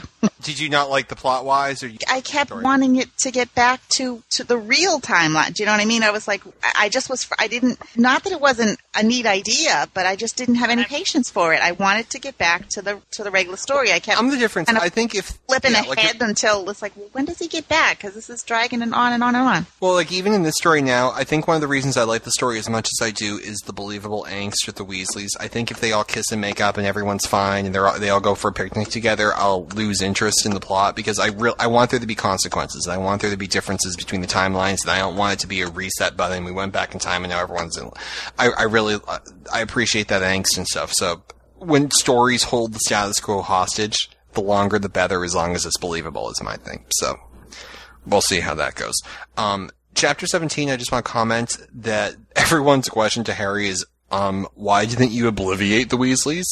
And I think it's 95% I want them to love me because they love me and not because I manipulate their memories. And 5%. Great gopher holes, it slipped my mind. No, I really liked he wouldn't obliviate them because he had been obliviated and knew what that felt like, that he wasn't going to do that to them. I really liked that. That seemed very Harry-like to me. Yeah. And you know what? I think it was one of those things where when you get angry at someone, you get into that mindset of if they want to come crawling back on their hands and knees, let them, but I'm not going to them. And, if they never apologize, that's it. I think there was a level of that with it where he was just so... And it's one thing that you see, especially through our chapters after tonight. It's just such disappointment in Harry, and it's even beyond anger. You can't blame it's people. A really deep hurt. Yeah. Yeah, it's like you can't blame them. They're not doing anything wrong, but you're so disappointed in them for being not smarter and not more compassionate. It's like a very lethargic numbness. I think that's a really palpable thing. So I think Harry is just like, you know what? If they're going to hate me, let them hate me. And I think there's something to be said for that. I think it's a really, I don't know if it's the right decision to make, but I definitely think it's a very interesting decision to read. And I think it says a lot about Harry. He's not the person who says, if I just need the Weasleys and I don't care what I have to do to get them, or, because you know what the thing is? He could have done so much to appease them, to make them forget, and he could have had them back, and he didn't. So I'll just leave it at that. I think it's a testament to Harry kind of wanting to leave some things to chance. I really like how much he focuses on free will, sorry. I don't know, I think he kind of doesn't want them to force them to like him, because I think he's really scared that, that it'll somehow ruin what he had before by having something fake. I don't know. Yeah. Well, it's the danger I think it's the plot line. It's the danger of going back in time. But if you go back in time and all the Weasleys live, but they hate you, is the victory. Yeah. And there's actually a great line from Battlestar Galactica. The military leader of humanity, the last one left, there's a few people left after a Holocaust. The military leader and the president are having coffee, and they're just discussing something they're going to do, and they thought of a way to save the human race, but it means essentially a genocide. Do something awful to save yourselves. And one of the heroes remarks to the other, if we do this, the people will never forgive us. And then the other hero responds back, but at least there'll be people left alive to hate us. And that's pretty much here. I think on some level, to go back to what Cody was saying earlier, if the Weasleys are alive and hate Harry, the Weasleys are still alive. Exactly. And they went back in time to give them their lives back. And he may be hated for all of eternity, but there's people there who are still loyal. Neville and Luna are fiercely loyal. And there are other characters that, like Sirius and Remus would never have thought it, are concerned or deeply concerned, but they still don't write Harry off. And I think what's somewhat shocking about the story is that it's not a story where just everyone hates Harry this time. The Weasleys just exceptionally are disappointing. But I think that, that was something that could have been avoided. It wasn't something that was, from the beginning they were wary of him, but I don't think they hated him. And I think that what made them hate him was something that, I think it was a fault of Harry and Ginny. They shouldn't have done that and let that happen. It was a direct result of time travel, but it wasn't something that they came back and it was already set in stone. You know what I mean? It was a result of their choice of time traveling. But I think that if it were Sirius that walked in on them, I think he would have been disappointed, but he wouldn't have kicked Harry out. And I think there were people who, like Melinda said earlier... What the difference is with that, though, Ryan? The thing, though, is that the Weasley kids tried so hard, Ginny and Ron, to convince people that you need to give Harry a chance, and they wouldn't listen. And there were other people who thought Harry was an evil bastard that did listen. When all is said and done, even if the Weasleys come crawling back on their hands and knees, you can't say that, it was inevitable that you would think what you thought, because other people didn't. And I think you have to respect and give credence to the other people who did refuse to listen to the masses and did stand up for them. And you can't just say, give the Weasleys a waiver. Our children need to know that some people fought back and others collaborated. Because I'm not giving them a waiver. I'm just saying that it is what it is. I'm not saying it justifies how they're thinking, but I'm just saying that it's the result of it. Yeah, but it can never be completely fixed, even no matter what. I'm not saying how this ends, but there's still, it's never completely fixed. So, sometimes you say things that you regret, but you can never take them back. And I don't think I would like the story very much if they could just be shown the pensive memories and say, "Oh, Harry, we're so sorry. If only we'd known." And he would be like, "Mom, Dad," and hug them, and that would be it. I wouldn't want to particularly read the story at that point, because I think that'd be too fake. I have 3 things to say. One, Mike's making a checklist. I agree with Melinda. She's really smart. I don't think they'll ever... Well done, Melinda Leo. I don't think they'll ever be able to get fully back. And actually, I also wonder on that note at this point whether even if the Weasleys know the truth and they feel sorry, if their actions have scarred Harry a little bit in return. I don't know. But anyway, the point I was going to make to Ryan was, I think part of the thing you're looking at this only from a Harry-centric perspective. What I mean by that is that I think it depends who they're loyal with first. So it's sort of like the Weasleys are with Ron and Ginny first. They're already starting off as the family, and Harry's the outsider. If you take Sirius, it's the inverse. So I think that for instance, that if Sirius had been listening to Ron say those things about killing Lockhart with Harry, or maybe Sirius saw something where he believes the rumors about Harry and Ron having sex, he would have had a similar reaction to the Weasleys, only it would have been... Harry and Ron having sex? Wait a minute, I'm talking about the rumors at the... That was the Umbridge rumor. Yeah. Umbridge basically... Can I tell you, I totally missed the rumor. I was like in Mike Land early season 2, and I really thought that Umbridge was implying the fact that Harry Potter is this evil bastard, and Ron lets himself be tied up and left defenseless around this man who could shoot him at any time. I'm like, well, everyone seems to be getting very upset. And they came back to Dumbledore's office. He's like, she implied that they were sleeping together. I'm like, oh, that bitch. Like, I totally missed it. I read every line of it. Totally missed it. Oh my god. I mean... I know. Does it even work then? My point being, though, that I think you would have seen a similar reaction from Sirius towards Ron. If he had been hearing Ron say the things about killing, and then for whatever reason, he heard these rumors and thought, oh, maybe there's a grain of truth in here. So I think the point is it's who they're loyal to first. It's not that Sirius is a more accepting person than the Weasleys are. It's that his loyalties to Harry, not to Ron and Ginny, and the Weasleys' loyalties to Ron and Ginny, and not Harry. And I hope we see at some point that even though they have this strain with Harry, that same strain isn't there with Ron and Ginny, and they still have this deep, loving, close relationship, or are capable of having it with Ron and Ginny, just like Sirius can have it with Harry. I'm sorry, all I could picture and I apologize, all I could picture was Sirius wearing Molly Weasley's dress, walking in on Ron and Harry, touching each other's nipples, and like throwing Ron to the curb. That's okay. Earlier, all I could think of was Melinda Leo writing about, when you were saying in the other podcast about how she writes all the time about Harry's pants getting tight. I was picturing Molly Weasley frowning at Harry every time she writes that scene. She was frowning continually throughout the story. I think you could even argue with Molly's character that the change happened because of the article. She walked into the story with just a negative impression of Harry, so she didn't send the sweater, and because she didn't send the sweater, Harry started to overcompensate. Because Harry started to overcompensate, she was thinking he was a liar, and it just kind of spiraled from there. I mean, but I think you definitely can give credence to the fact that there were other characters who had every reason to think that there might be something wrong with Harry, but they didn't turn against him. And I think we should probably leave it there until we get into the next set of chapters. But I personally am very disappointed by the Weasleys, and I think that's a very good thing, because I think heroes sometimes fall. So yeah, I think it was done really well. It really made me feel so badly. The whole thing was just like, I kept wanting it fixed. I kept reading ahead saying, when is this going to get fixed? When is this going to get fixed? I have a question. Did you peek ahead to future chapters to see when they were like hugging? Once that thing happened at the bar, I was like, oh, no, I'm not reading this whole thing going on like this, because I want him to have that damn sweater. Danielle and I were driving in the car, and then she's like, how's the podcast going, sweetie? Because she talks to me like that. She calls me sweetie and stuff. And I'm like, oh, it's great. Harry's a bagel again. What do you mean? He touched Ginny's chest. Oh my god, that's terrible. No, but really, he's 30. Oh my god, but she's 32. What? Hold on. So I just... For those of you who watch Westworld, what to you, Melinda, was worse in terms of the Harry? Was it the Arthur rejecting Harry, or was it like Harry not getting a sweater, or what's the? Killed me more than it. I couldn't. When the second year came and there was still no sweater, I'm like, oh, I can't go through 7 years of no sweater. I just can't do it. I love the part of Ella's writing style where the character's like, my, this seems to be happening a lot faster this time. Are you realizing that? Because like 7 months go by in like a single paragraph.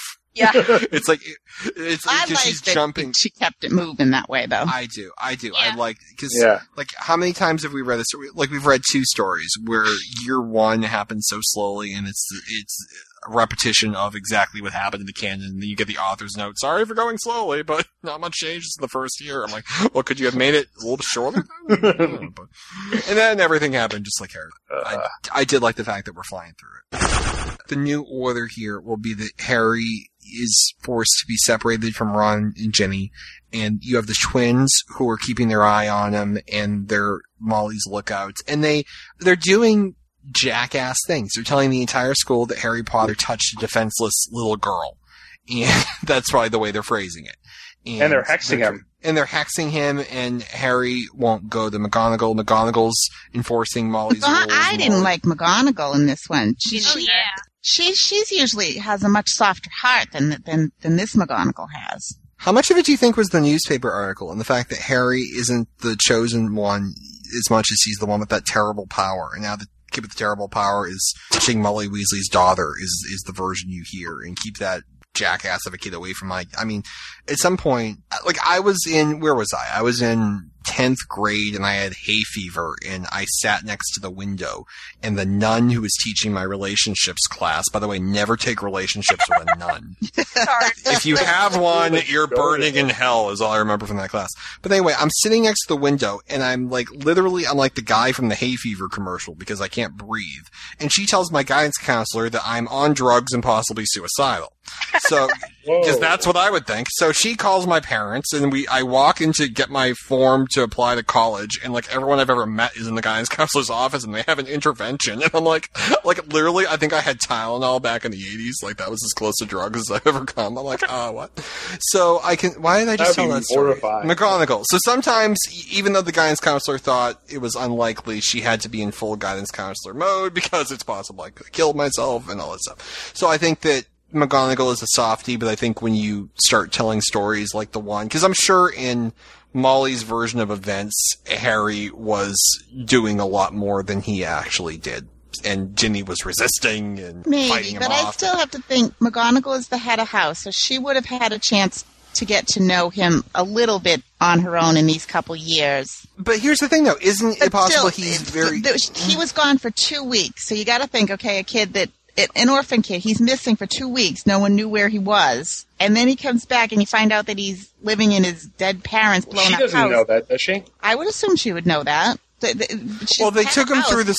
Was she there when he came? I can't remember. No, because when he came back drunk, Sirius made him walk. Did McGonagall run into him along the way? I can't recall. I don't remember, but I know... It's possible the Rumorville could have, Harry Potter, who touched Molly Weasley's daughter, has been missing for weeks. He just showed up drunk with his godfather. They're taking him to the principal's office. I mean, you could think that he's a troublemaker, and Molly is... yeah, but you get the impression that Dumbledore and McGonagall talk, at least school things that are going on, that they have a friendly relationship. And Dumbledore was looking for Harry for 2 weeks, kind of frantically sending those Patronuses. McGonagall had to know some of that. And I just, the whole iciness when she got back just didn't work with me because she's softer than that. I think that would actually feed into it, though, because picture McGonagall going up to Dumbledore's office to hand off the TPS reports, and picture Dumbledore at his desk, and I know he has the beard, but he's even more unshaven, and his hair, like the parts all in the wrong spot, and he's got bags under his eyes,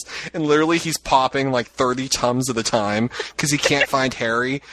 She's gonna be like, that bastard, he's killing Dumbledore now. He's touching people. Dumbledore has slept in weeks, and I could see her playing into the entire Harry is unkept troublemaker. I could also see her character not really being that much into. I mean, her character is kind of a very peripheral character, and I think it was just sort of, she wasn't really looked into that deeply, and I don't think that's necessarily a flaw of the author. I just think that she wasn't really an important character, and they didn't really take the depth to really think about what her reactions would have been. I mean, I think that she kind of fulfilled her role, and I think she could have.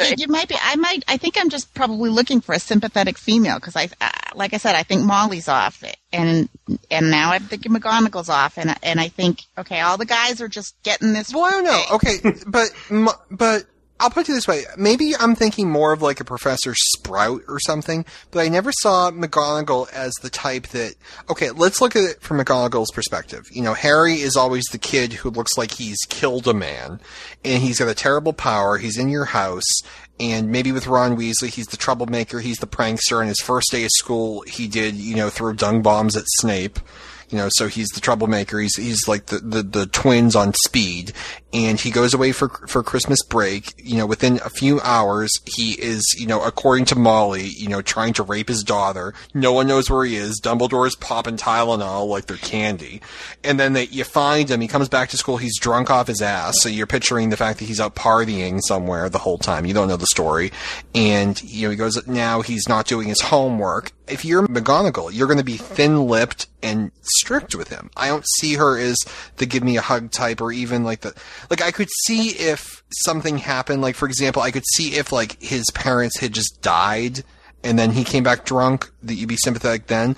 But at this point, it looks like everything is just Harry's, you know, irresponsibility, and that's not something I think that she would hold on to. Yeah, I agree with you, Ryan, in the sense that I see her initial reaction as understandable based on what she knows, that she's a good person. It's because she's a good person that her concern for Ginny is what's making her sort of thin-lipped and pissed off, because she doesn't approve of students doing that sort of thing. I don't know what happens after these chapters, if she's still being icy to Harry, but my impression was actually that she thaws a little bit in these chapters, because there's that line somewhere in here where she notices, or there's someone comments on how all of their mutual friends are still going with both of them and splitting them, and she kind of notices this, and it's kind of like a startled, like you get the sense that she's thinking about it a little bit, like something's going on. So. Well, don't forget too, Ginny Weasley's the poor girl who was taken into the Chamber of Secrets last year, so she's the girl almost like with a developmental delay or something. She's like the person that you would think is vulnerable and is easy to take advantage of at this point, so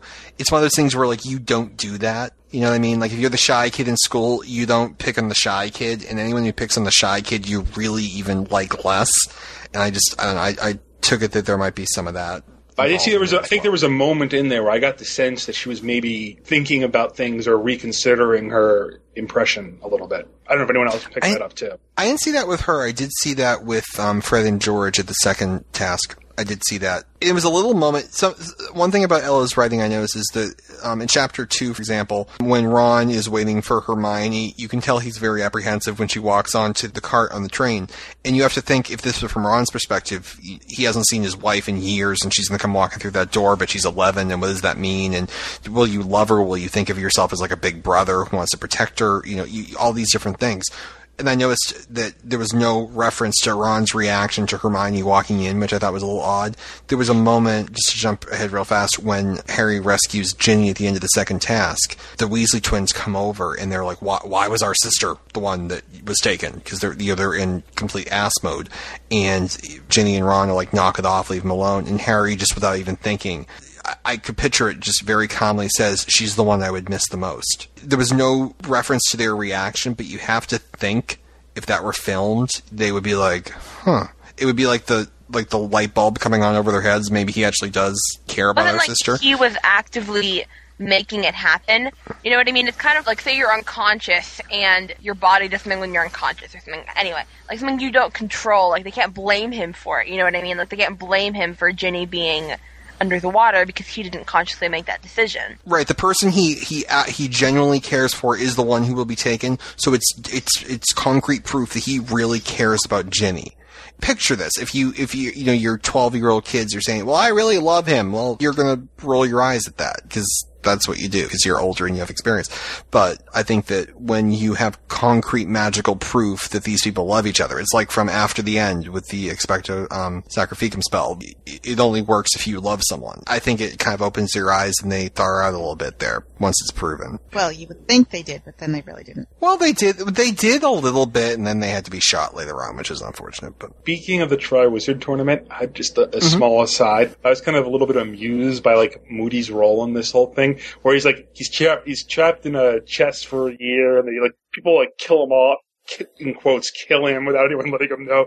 He just sort of like takes it by like total ease, like, oh yeah, well that explains why you had to lock me in a trunk for a year. Well, he kind of has been an Auror. I mean, like, you kind of imagine he kind of has seen quite a bit of this. So I don't think it was unrealistic. I was kind of like grinning a little bit. It's like, make sure you fake my will so it's left the tongue. So like, just like kind of so casually. You know what obsessed me completely about the whole Triwizard Tournament that I couldn't, maybe I missed it, but did Harry ever tell Cedric about the dragons? I don't know. Yes.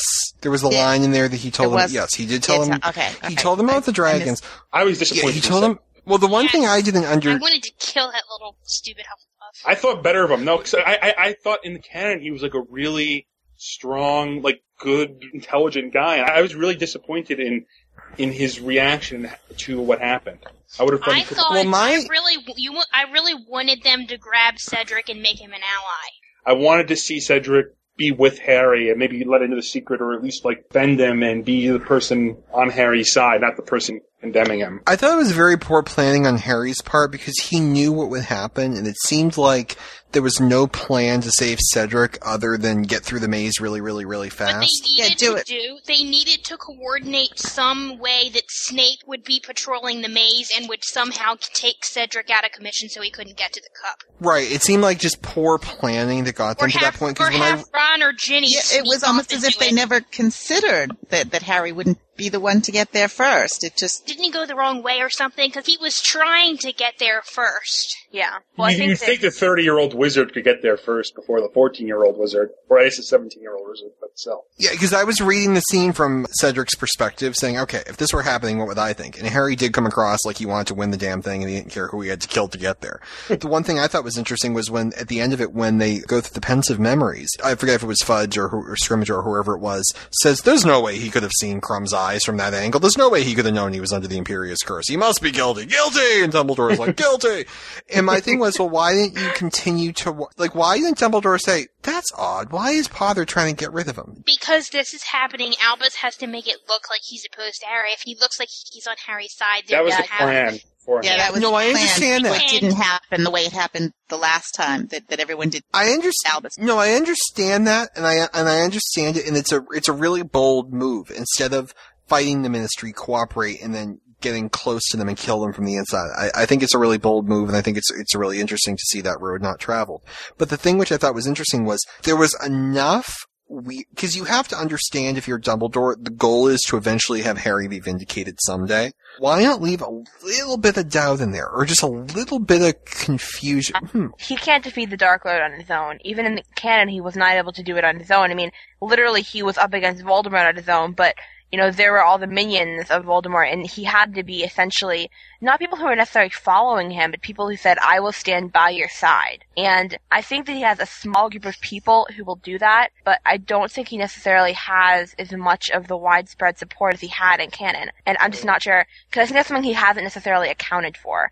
I mean, he's accounted for all the, the technical things, like, do I have, the X and the Y and the Z to make the equation so I can live? But he hasn't thought about, how do I get all the people I need to fight by my side? Which is really a horrible thing to have to think about, because I think he doesn't want to force them to, but I think it's horrible for him to think that all these people who are fighting next to him are so wary of him. But I think he really needs to consider that, just because it's going to end up being a reality at some point in the future, because he's going to need wingmen, and 6 or 7 people probably, but that's not going to win a war. Well, you know what's even more ominous on that note, Cody? Is that if you think about it, and this could be like, if you want to say, how could the Dark Lord win this time? Besides from the fact that he lost the cloak and the resurrection stone, that aside, how could the Dark Lord win? It's because they say that he's getting more recruits at a faster rate than he did in the first timeline because of the Harry Potter stuff changing. He's getting more recruits. It's actually real. But at the same time, if you think about it, the Order's getting less recruits. Because remember, Dumbledore's afraid to approach people like Kingsley. Kingsley's not in the Order this time. I mean, I don't know. I think Tom's going to be wrong. But at least you get the sense that they're not. You mean Dora? Yeah, Dora. Yeah, I mean, Dora the Explorer. That struck me like, wait, Dumbledore in this timeline, for whatever reason different from last time, he's concerned enough about his ruse as being on the Minister's side that he's not approaching new members, and the only Order members are ones from the first one. Is that the scene in Deathly Hallows where they go to Godric's Hollow and they see all of these messages of support written from people around the wizarding world. They have things like, you can do it, Harry, and I'm thinking of you. You know what I'm talking about, right? Yeah. I mean, just that isn't probably, unless something drastically changes in the next few years, the course it's going right now, they're pretty far from that happening. And I know I'm sort of being pessimistic, but, he doesn't have that sort of populist movement, so to speak. It's like the quote from Battlestar, at least they're alive to hate him. But the thing is, though, if they're not, they might not be alive to hate him, because if they hate him, he might not be able to win and they'll die. You know what I mean? He almost needs their support in order to keep them alive. Him being able to do what he needs to do, but he didn't do it alone. That's the thing. The thing I think, which I was saying before, I'll just close with, is that Dumbledore's plan is to be so anti-Harry, have everyone be entirely anti-Harry, that there will be no attention paid to them whatsoever. Yeah. There'll be no doubt in their mind that Dumbledore's on, You can say, though, as Dumbledore, I believe Harry's guilty. But there's just something weird. Minister, look at it. Don't you think it's weird? Why would he banish Harry? Because that is too suspicious. I mean... No, but here's the thing. I think they should have had a plant do that or something. Like, had someone else do that. Yeah. Not dumb. What they really ought to have done is they should have had Tonks go up from the R's. They should have had Tonks get Kingsley on their side, have Tonks get Rufus on their side. Tonks go up and they wouldn't think that Tonks would have any connection to Harry because he's never even met her. It can't come from Dumbledore is the key. That has to be raised, especially if Harry ever wants to get not guilty. But it can't come from Dumbledore because the idea is you want Dumbledore to seem so far on the Ministry side, not raising any doubts, that Fudge, as you see it, Fudge listens to him without question.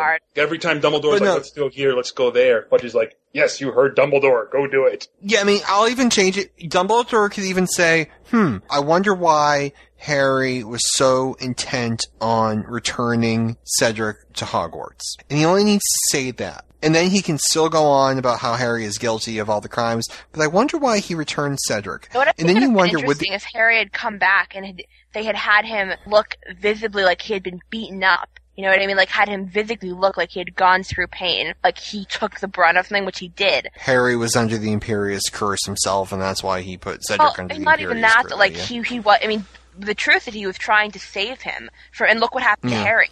Look what happened to Harry because he stayed. You know what I mean? I think that would have been interesting to see that play out. My only concern at this point in the story, not knowing where it goes from here, is that they're making Harry... I understand why Dumbledore is coming out publicly against Harry and why they're having Sirius come out publicly against Harry, and everyone's coming out publicly against Harry, but I just wonder if they're doing so much damage that no one will ever trust him again. And you want... Your goal should be one day that when you find out the truth, you still can admit that maybe Harry's a good guy. I fear that they're doing too good of a job. And like Mike said, so many people will be against Harry that so many people will maybe not recognize the return of Voldemort. I worry that they go too far. You'll see where it goes. I don't want to spoil. I don't even want to allude. I just want to say that next week's reading is probably one of the most exciting reading experiences that I've ever had, apart from the Harry Potter canon. Oh. Okay. Well, I've read most of it, so I'm... Ryan, one theory and one thing I want to kind of point out. My first theory is that I think that Daphne Greengrass is going to be involved in some significant way, because they keep mentioning her, strangely. And they have no real basis to mention her, and they sort of have her as a neutral... I mean, I think it was an interesting scene where Harry's like, oh, you're just taunting me again.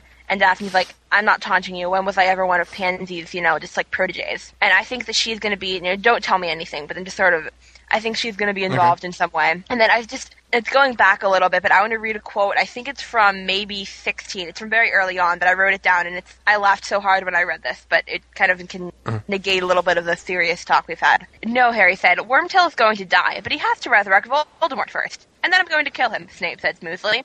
Sirius eyed him. Not if I get there first. Snape already called it, Harry said. Sirius looked, but he didn't say anything. I would consider it a favor, Harry added, if you would kill your cousin Bellatrix Lestrange. Not right away, but I'll tell you when. Bellatrix, Sirius said. She's in Azkaban. She'll escape, Harry said. But do me a favor and take her seriously this time. And if you're anywhere near a veil, get the hell away. Sirius asked. I love how matter of fact, or it's like, oh, Snape called it. Oh, and if you can kill your cousin, that would be great. Whatever it's convenient for you. I just love that. I feel like matter of fact he is about everything. And Sirius is just like, what the heck? And he's like, I've been doing this for a very long time. Just randomly mentioned Veil. Sirius first comes out there and he's like, stay away from Veil. I'm going to kill Wormtail, and he's like, no, Snape already called it. And it's just... Yeah, I love that. It was like the 10-year-old, like, I called the front seat. No, Snape already called it. And also Sirius doesn't say anything. He's like respecting the ancient rule of calling something first. I triple dog dare. Yeah, yeah. I love how they're calling dibs on killing Wormtail, and then it's like, okay, but you can have Bellatrix. Okay, that works. Yeah, and then it's like later, it's Harry. Like Harry nodded. It was just the same as before. Wormtail found Voldemort, and now they're both black and plotting to kill me. Is it weird that I'm happy about that? I just love that line. It's like, all right, I have a prediction. Little strange. I have a prediction. Go for it. I have a prediction. I've got a theory that it's a demon, a dancing demon. Nah, something isn't right there. I've got a theory, some kid is dreaming, and we're all stuck inside his wacky Broadway nightmare. I've got a theory, we should work this out. Something is up with Professor Octavius. That is my prediction. Bum, bum, There's bum, a scene in bum. chapter 18. We're going to start on advanced ancient runes or whatever. Usually we cover them in 6th year and 7th year. And Harry thinks to himself, why are we covering them now then? You just made a theory hit me, Ryan. I've got a theory, we should work this out. How does Harry work without the invisibility cloak? Maybe some sort of super ruin with, like, he's doing the ruin of invisibility, like something with that, and like the next level up to replace the invisibility cloak. And if I had to be a really bad guesser, I would say that Professor Octavius is trying to help them, and they will all realize someday that Professor Octavius was never at Hogwarts during the first round, but because none. Okay, he could be Merlin, but the thing is, he was never at Hogwarts the first time. Octavius guy and not Bathsheba Babbling or wherever it says in the lexicon. Like, I was like, what? Joe Rowling's notes about like the people that we never saw. The Ancient Runes teacher is supposed to be Bathsheba Babbling. What? That's what it says. The Ancient Runes professor is Professor Babbling? Macbeth? Professor Babbling is the Ancient Runes... Babbling is supposed to be the Ancient Runes teacher. There's the lexicon of B, and if you scroll down, you will see that she is the second entry under B after Babbity Rabbity. That makes it sound so professional. She's the second issue right. down. My prediction, Octavius was never there the first time, Ron and Harry would never have known, and Ginny just never took Ancient Runes, so none of them realized this person was... If only Hermione had lived the first time, she'd be like, who the hell are you? So I think the real Ancient Runes professor is locked in the closet. There's something up with that. And obviously we have the plot point with the rune, the scar-shaped rune, and that's the one that symbolizes emotional and physical Interesting. pain. You know, I kind of got my literary analysis hat on with that. And I just thought it was so interesting that it had one of these, you know the weird moments when you kind of the fanfics that you're reading again. What? Sorry, I said I'm biting my finger again. Oh.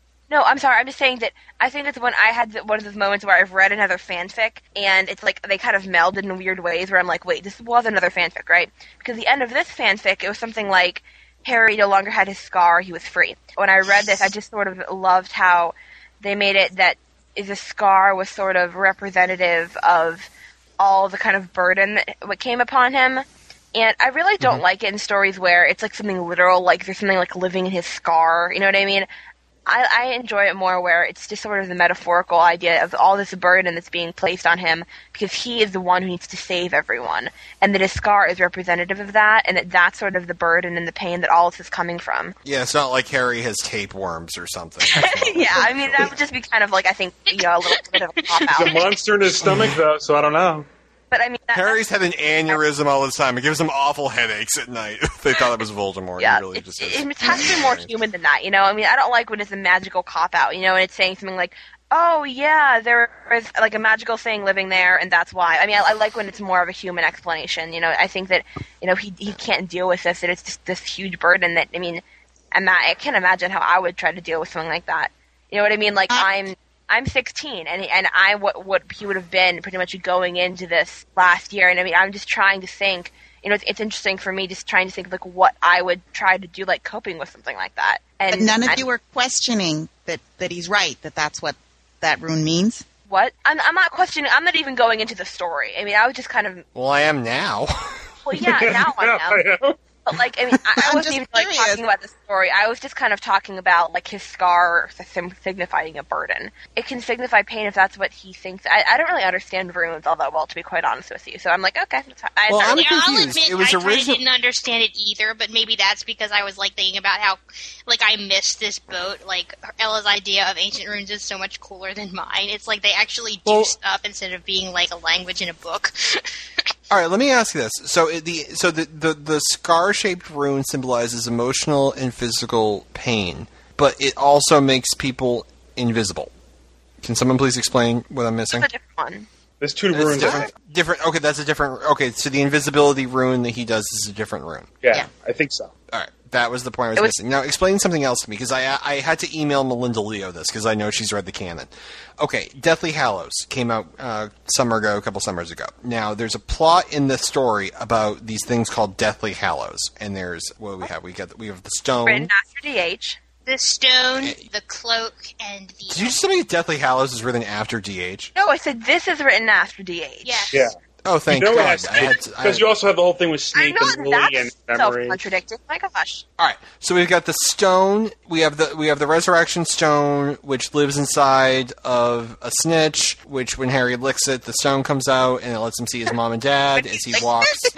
When he licks it, or did he lick it or he never got. He kissed. I don't think it was planned that way, right? Well, it's not like a golf ball. I mean, it's sanitary. He has to open. He had to open the thing. I guess the stone out. And he doesn't lick it. It's not like it's like a lollipop or something. No, hold on a second, because the resurrection stone was original. No, well, I thought he just whispered to it. I opened it the close. Oh, no, I'm about to die. He had to put it in his mouth because a snitch has flesh memory, so he had to put it in his mouth because he caught it in his mouth. Wait, then why doesn't it open the first time he puts it in his mouth? Though? Because it didn't have the stone in it then. Because the stone was in the gaunt ring, and then Dumbledore put the stone in the snitch. It wasn't the stone was not in the snitch when it was flying around at the Quidditch match. Because that would be wicked. Right. All right. So we've got So we've got the stone that lets you see dead people. It's like Sixth Sense, and you've got the cloak which hides people, and you've got the wand which puts other wands back together. Yeah. Okay. So you've got the Deathly Hallows. Now, if you have all three Hallows, the rumor is that you control the You're the Master of Death. You're the Master of Death. So when Harry walks up the stairs of Bill and Fleur's house, he has a choice between going in the Hallow room or the Horcrux room, and he goes in the Horcrux room because that shows he's selfless. All right. So explain to me this. Harry loses the cloak. Why does he then assume he's going to die because he lost a Hallow? I didn't know this last thing, and I feel like an idiot because I get he it now. Thought that he lived because he was the Master of Death, not because he was a Horcrux. Okay. Yeah, everyone else agree? I didn't get this last week, and they explained it to me. But I guess there's some things from canon that he got and some things he didn't. And the one thing from canon he didn't get was that it wasn't the Hallows that he... Because this story goes to AU after, like, sometime during the Deathly Hallows book. Like, that is where the story diverges from canon. And somehow in that divergence, Harry didn't get... He came back because he was a Horcrux. And hang on a second. You're telling me that...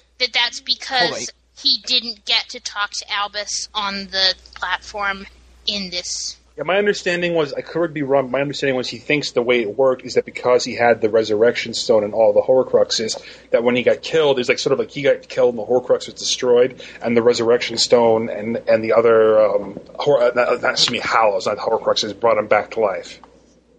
All right, so you're telling me that Harry misread the canon, is what you're telling me. Yes, Harry misread Deathly Hallows. He is like the multitude of... He's me. To scream my head off. There's a reason later why there's some confusion about that, too, that comes up later. Okay, so Harry went AU, is what you're telling me, and Harry misread the canon. Okay. It took us a while to get him with all the wands and all that jazz.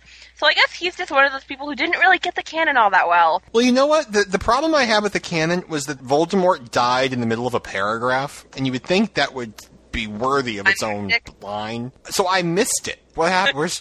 I read up, I'm like, oh, he's dead! Look at that! So I mean, maybe you needed Harry like a had that diagram with like 10 pages of charts to figure out how that entire thing worked. I mean, she had to have like a separate explanation on her website because no one got how that entire thing worked. Someone wrote it really well. It might have been Melinda, it might have been someone else. They closed the chapter with Lord Voldemort had returned to Hogwarts, and that was the last line of the chapter. That's really helpful. That was you? Hey, Melinda. That's really helpful for someone like me. Oh, by the way, you took credit for something, by the way, Melinda Leo, that was in The Final Reckoning. There was a scene in The Final Reckoning, which I always loved, where they're riding in the carriage with Luna. They opened the front page of the Prophet, and they found out that the crumpled Snorak, whatever the hell the things are called, were actually real all this time, and Luna was the only one that believed in them. I did, but I thought that was... did it with the heliopath, so I just had confused which one I did it with. But... You did too? Okay. I thought you were like, oh yeah, I wrote that. Sorry.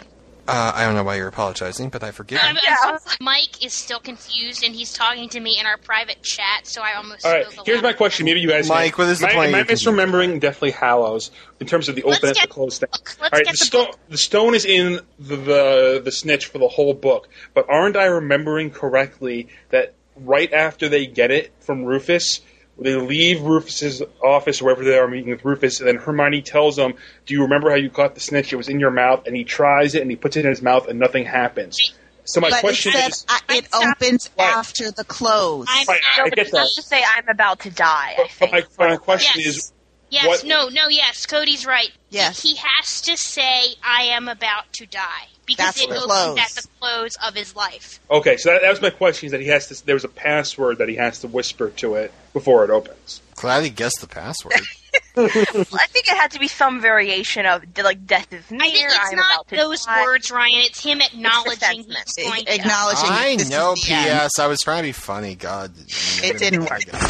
There was a line I asked Kez to bring up last week, and there was a line from, I think, this week's podcast that really made me laugh. There's a point in last set of chapters where Dumbledore is pacing in his office, and Harry is down in the chamber, and it's been like a week and a half, and we're not sure if he's okay down there, if he's got enough oxygen. And there's a point where Dumbledore references the fact that he hasn't felt this impotent since he was 18 years old. Ryan. Yeah. Heather kept asking me, she's like, wait, you're 16. Ryan wanted me to mention this. Now I don't know if I should mention this. And I'm like, I listened to the podcast. Cody is not impotent, everyone. You heard it here first.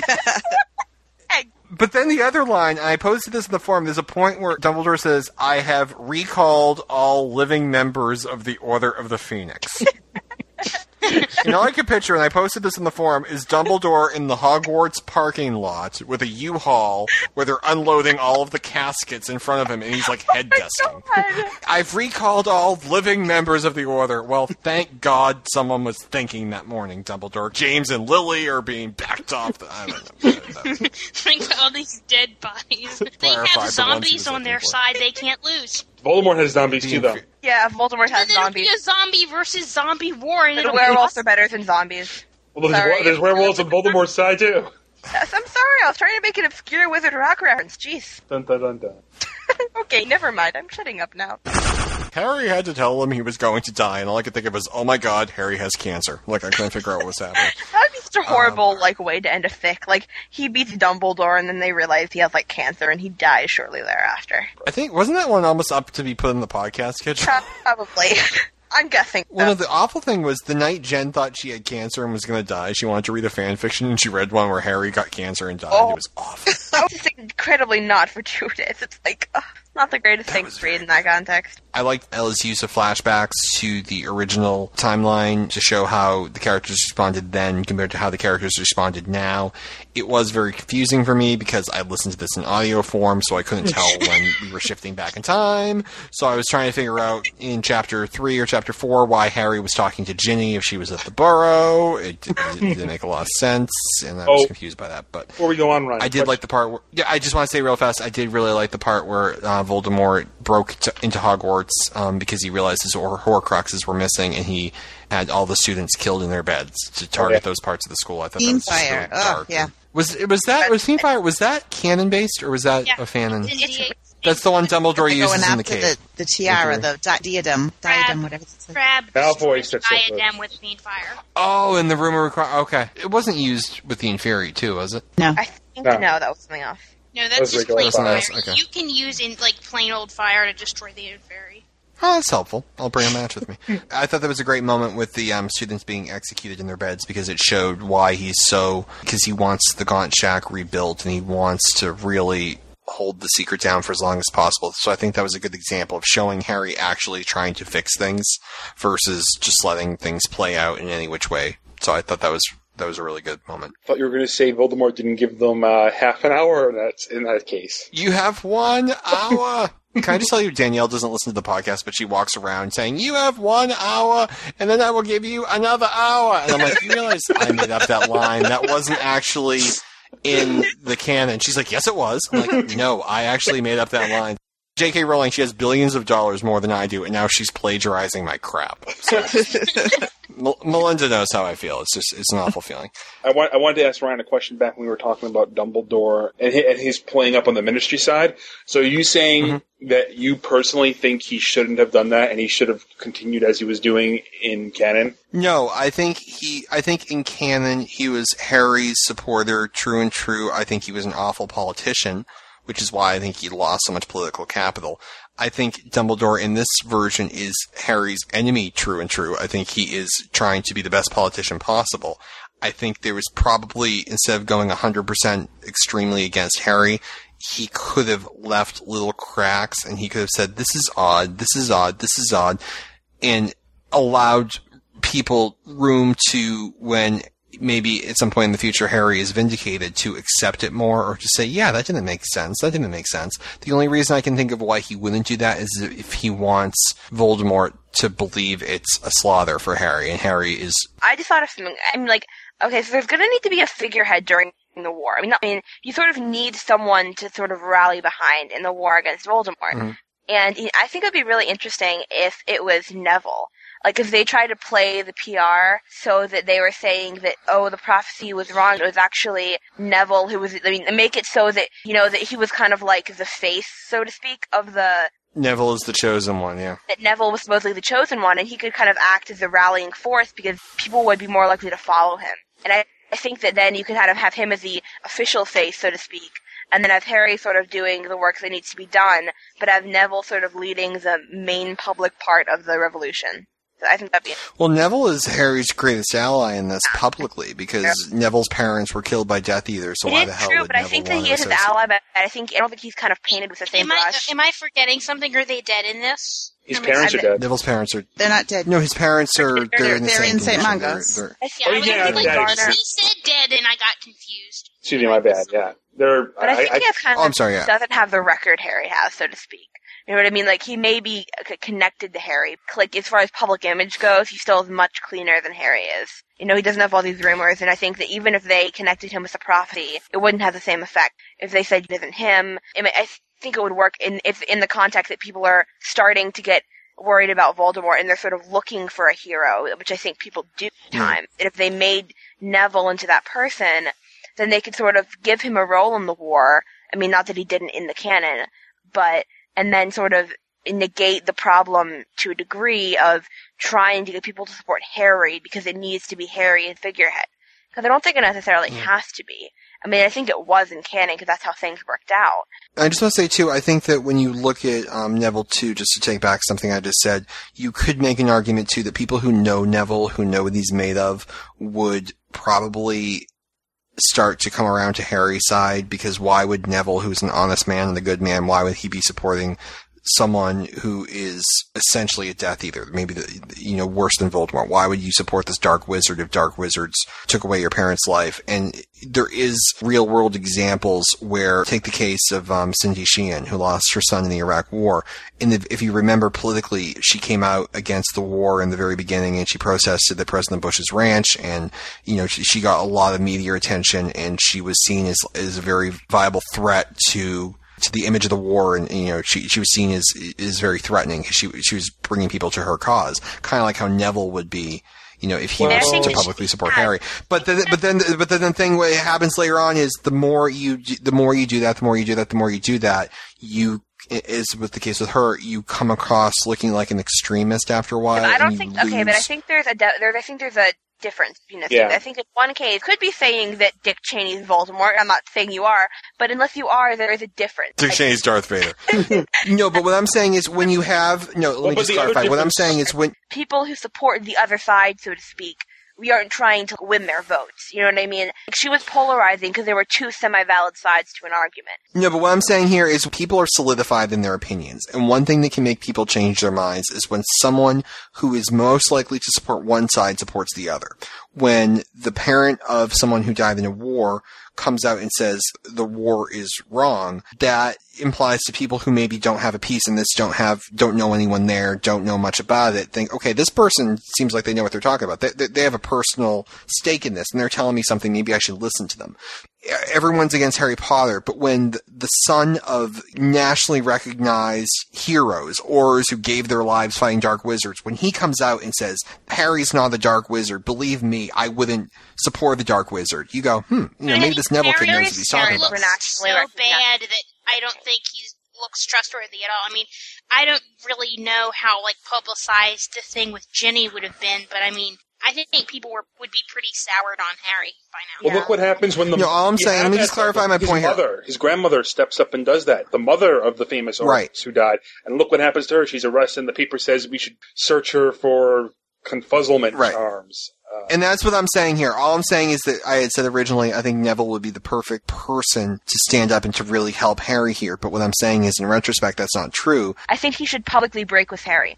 And then I think I think he needs to publicly break with Harry, and I think they need to build him up as sort of what Harry was built up to be in the canon, in it publicly anyway.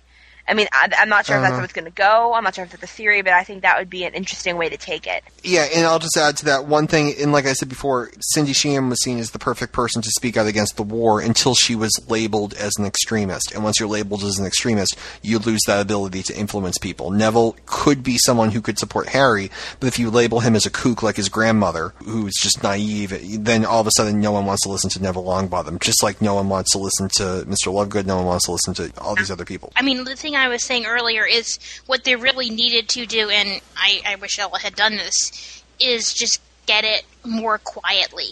Have it spread from person to person. Have people tell who they think is trustworthy or who they think. I was saying before about Tonks, because Tonks doesn't know Harry, and she now knows the truth because Remus told her. They could have gotten Tonks to get people from inside the Ministry.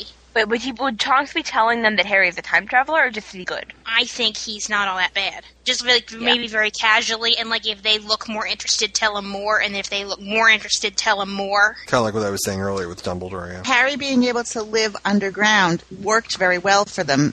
I can't help but wonder, it's going to undermine the Order, too, though, because how are they recruiting people? I mean... I think the Order needs to split with him, and they need to get a new figurehead if they're actually going to be functional. I don't think they will. Order's not really a public thing. Yeah, that too. It's not like a public But they're not recruiting new members in this story, is the problem. Right. In canon, they recruited new people like Kingsley, and they've cut off new recruiting. It's only the older Aurors. They should have had Tonks go to Kingsley and just sort of casually say that she thinks something looks fishy. We leave off tonight at the end of Goblet of Fire, and that's the point in the original where the Order of the Phoenix was heating up again. So I think you're going to see, Mike, as you go into future chapters, you're going to see what happens with that. I think that if the Order goes at all public, if I think they'd be interesting to have Harry working underground on what needs to be done and having the Order kind of playing the political game, and they have everyone just pretty much break with Harry en masse. They have to kind of drop off the lead weight. Almost in that sense of getting public opinion to its side. Really, and actually, I don't think the Order can go there is an advantage public. to a small, tight, close-knit Order that's only working with Harry, because what you get is you give Harry a support network. Well, I think that's still going to be there, though. I think they can still have that support network, even if they're not publicly supporting. I know that. I don't think they should publicly support him. I think the Order should be all underground. Well, here's the thing. the Order is an underground organization. They don't have a website. Yeah, they're technically an illegal terrorist organization, is what they're. They don't have to file a campaign finance report. Can I just tell you? One thing about the story is Dumbledore is the head of the Order of the Phoenix. He's the headmaster of Hogwarts, and he's the chief mugwump or whatever he is of the Wisingham. This is the first story I've ever read where you actually see him go to work there. Kind of comes across in canon like this honorary title. You know what I mean? Like he comes and cuts ribbons at Stop and Shops when they open. And this one, he actually you see him all rise, and it's you can tell him looking at his watch because he's I have class to teach at 4. I just thought that was how many people are alive in this world that he's doing love jobs, him in this fic.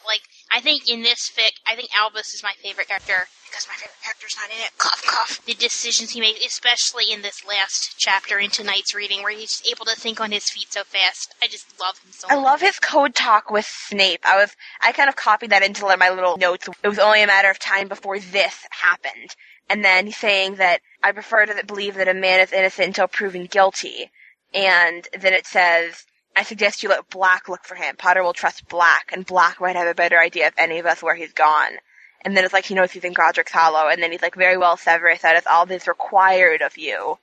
And it's just like, I love their little code, because you can tell they've sort of been developing, like, this is how they've been communicating. I mean, he's a spy, and he's basically spy master or kind of connection to the world, and this is like amazing code they have, just like seeing it in action is really cool.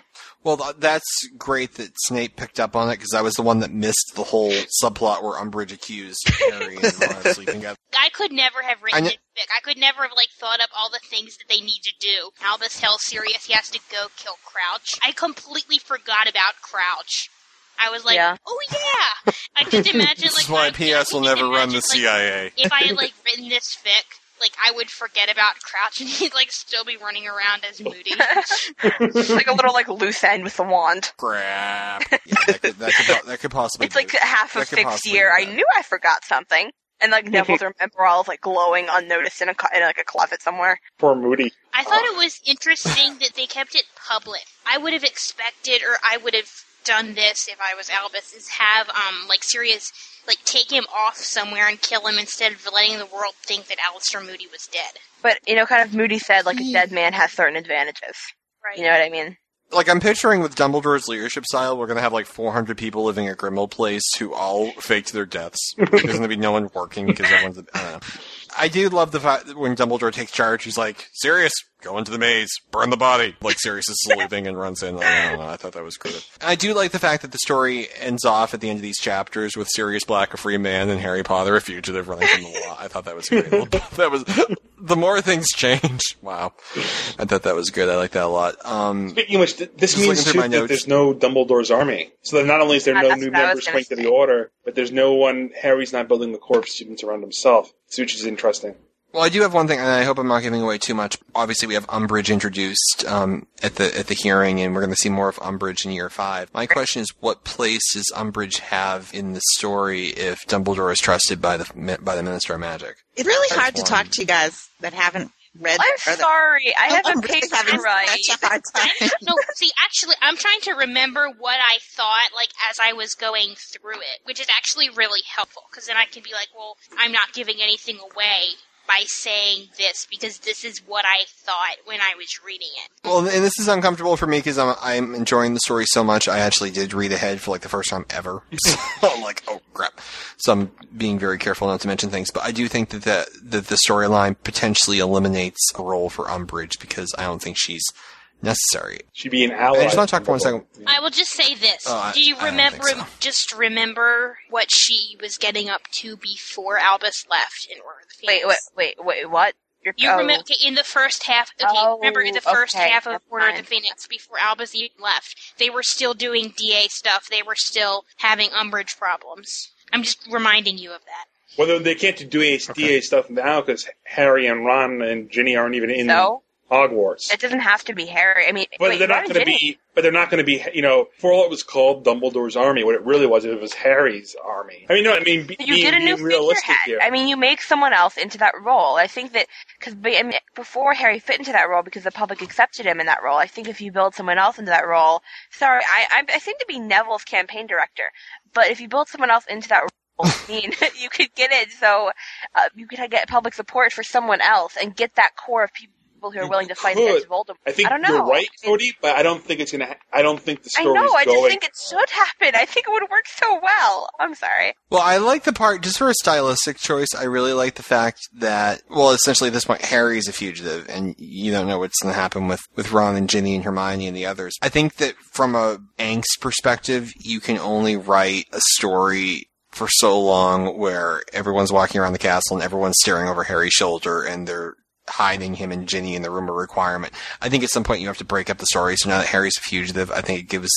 an opportunity for number one to break him away from that mold and let him do things with less restrictions. Number two, we get to see how he would react to that. We get to see how he would react to being accused of crimes he didn't commit, which is not a new thing for him. So I think there's no point in just rewriting canon the way it actually happens. And I kind of like how every little thing they do affects other things in this one. That's what makes this one very interesting. That things don't all go according to plan. Right, and how, for example, the story does seem to fly along in year 4 already, and we're still in the first novel. And I do like that. I do like the pacing, and I do like the direction. I do like the fact that it gets shaken up, because I think that's important.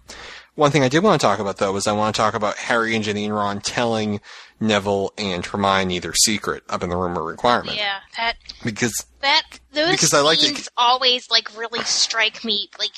It did this to me in Nightmares, too, because I'm just trying to imagine myself, in the position of Hermione and Neville and Luna, and, imagining, what would you would think, if Ryan came back and was like, I came back to save you because you die. You know what I mean? I came back to fix the podcast. We got really weak in the second season, and we weren't editing properly. I came back. We're going to do it all over again. And I showed you the old episodes. Oh my God, you're right. Those are bad. Well, I think the pensive definitely helps, but I did like the characterization of Hermione. She's smirking because she found a loophole. Why would you come back if you won? And Ron is like, well, do you see yourself here? Why do you think we came back? And Neville saying that they came back, and Hermione saying, no, they didn't come back. It's a fairy tale. Of course they didn't come back. I love Hermione. She doesn't want to believe what she doesn't like. I love how she doesn't like to know she died. I mean, she doesn't, you know what I mean? I don't think it's that, really. I think that it's more of Hermione has to get to the point, and I think it's interesting in Deathly Hallows that Dumbledore chose to give her the fairy tale book, and to have her figure out that fairy tale book gave them information they would need, because she's so normally pragmatic, and she's not one who's prone to believe the more fantastical aspects even of magical life. And I think you see that really here, because you see that she is saying this can't be true, this is just a fairy tale, and I think she has to kind of cross a border where she isn't saying that can't exist because I have not read it. You know what I mean? It's a good opportunity, because when you look at the story, one thing I think that Ella does very well is she shows us how loyalty is important and how the different characters rank on the loyalty scale. I mean, when you have Sirius and Remus, they were loyal to Harry before they knew the secret. Neville and Luna are the most loyal characters in this entire story. They will, if Harry says that they will believe him, they don't need to have it proven to them. They will do whatever Harry says. They trust him. Hermione only believes it after Harry shows her DNA evidence it's true. She won't I think that's more Hermione's nature. And she even says, well, this is her nature, but she even says, and if you show me the proof, I will have to believe you. I won't want to believe you, but I will be legally required by law to believe you if you just show me that. I think she also knows. I don't think it's a lack of trust, though, on her part. Yeah, I don't think it's a lack of trust. I think it's her knowing herself, and that if she doesn't get proof now, she's always going to have some part of her mind subconsciously questioning him. And I think she knows that she can't help him properly if she has that subconscious questioning. She trusts him, but she doesn't trust what she's being told. Yeah. And she doesn't want to be doubting him, I don't think. But she's not turning against Harry when she doubts him. She's not pulling back from him and not distrusting him as a person. She just needs some proof of that particular story. And I think it's a fine but important difference. I don't think she has any less. Well, she did distrust him as a person. She accused them of being liars. Of course, this didn't happen. I can't believe. Well, she even gets mad at Neville when Neville starts to accept it. She gets mad at Neville, but she doesn't get mad at Harry, though. My point being is, I don't know. I think there's a difference. You can be skeptical of the story, whether she thinks he's lying for her own benefit, or he's confused, or whatever possible logic she can come up with. I don't think it has anything to do with her feelings of whatever you want to call it, love, respect, friendship with Harry. And I think she views him as close a friend as Neville does, and trusts him as a person. I think it's just her nature that she's a sort of person who wants proof with it, regardless. I can see Hermione in canon the same way. And that doesn't mean that Hermione doesn't love Harry as much as Ron does. It just means that her nature is, maybe Ron accepts it when Harry says it, but this Hermione wants Harry to go through it. I'll give you an example, actually, from canon. Book 5 with Sirius. Harry tells him what's the whole story with Sirius. He's being held captive and tortured, etc., etc. Ron's pretty much ready to go with Harry, if I remember correctly, but Hermione questions it. And her questioning it doesn't mean that she doesn't trust Harry. It means that she's skeptical of the story and she wants proof of it. Okay. But in this particular circumstance, though, either they're lying or they're not. It's not like Harry thinks he's a time traveler, but really he has a concussion. I mean, it's either you're a liar or you're not. And I think what she's saying here is she won't trust you until she has proof. and she won't extend that. She won't take your word on it. And I think that even like if you look at Deathly Hallows, she stays with Harry while Ron runs because it's gone to be too much for Ron. It's not like she has to be, at that point, there's nothing to put faith into. She believes Harry can do it, but that it's going to be incredibly, incredibly, incredibly hard and incredibly When Ron risky. runs in Deathly Hallows, though, does he love Harry less than Hermione does? Well, I think that it's a matter of strength. I think that Hermione is a little bit wavery when she first. I think that it's. I don't know if she's thinking about it, whether she believes Harry. I think she's just sort of trying to deal with this phenomenon, like whether this exists or not. And I think that it's one of those things where Hermione, if you get on your side, like 100% on your side, then she is going to be on your side, no fail. She's going to be an incredible ally, and she is not going to she's going to help you in whatever way you pretty much need. Ron, I think, he's easier to convince, but he's also a little bit more wavery. And I'm not saying that's anything bad about him necessarily, but I mean, you see that in Deathly Hallows, you see that in Order of the Phoenix. When Ron wavers, Hermione stays.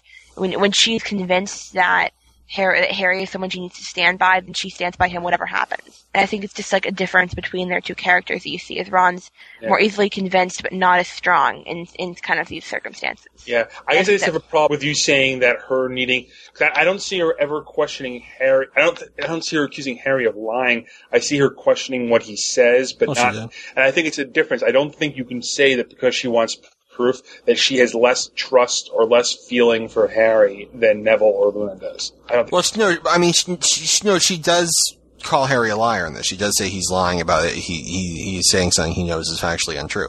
I mean, here's the difference. Neville and Luna know Harry, and they didn't know him at one point. They got to know him, and based on what they know of him, going forward, they will trust him through and through.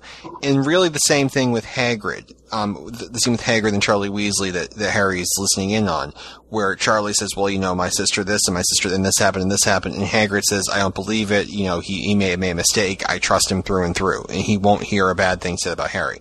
Compare, Hermione to the character of Percy. Percy was deeply disappointed in Harry over what he thought happened with his sister, but he also compared that to other evidence, the fact that Harry took the curse for him in the boys' dorm. So is Harry really an evil person if, for example, he did that thing? So maybe he did just make a mistake and maybe he is a good person. So I think Percy and Hermione are very similar in this. Mm-hmm.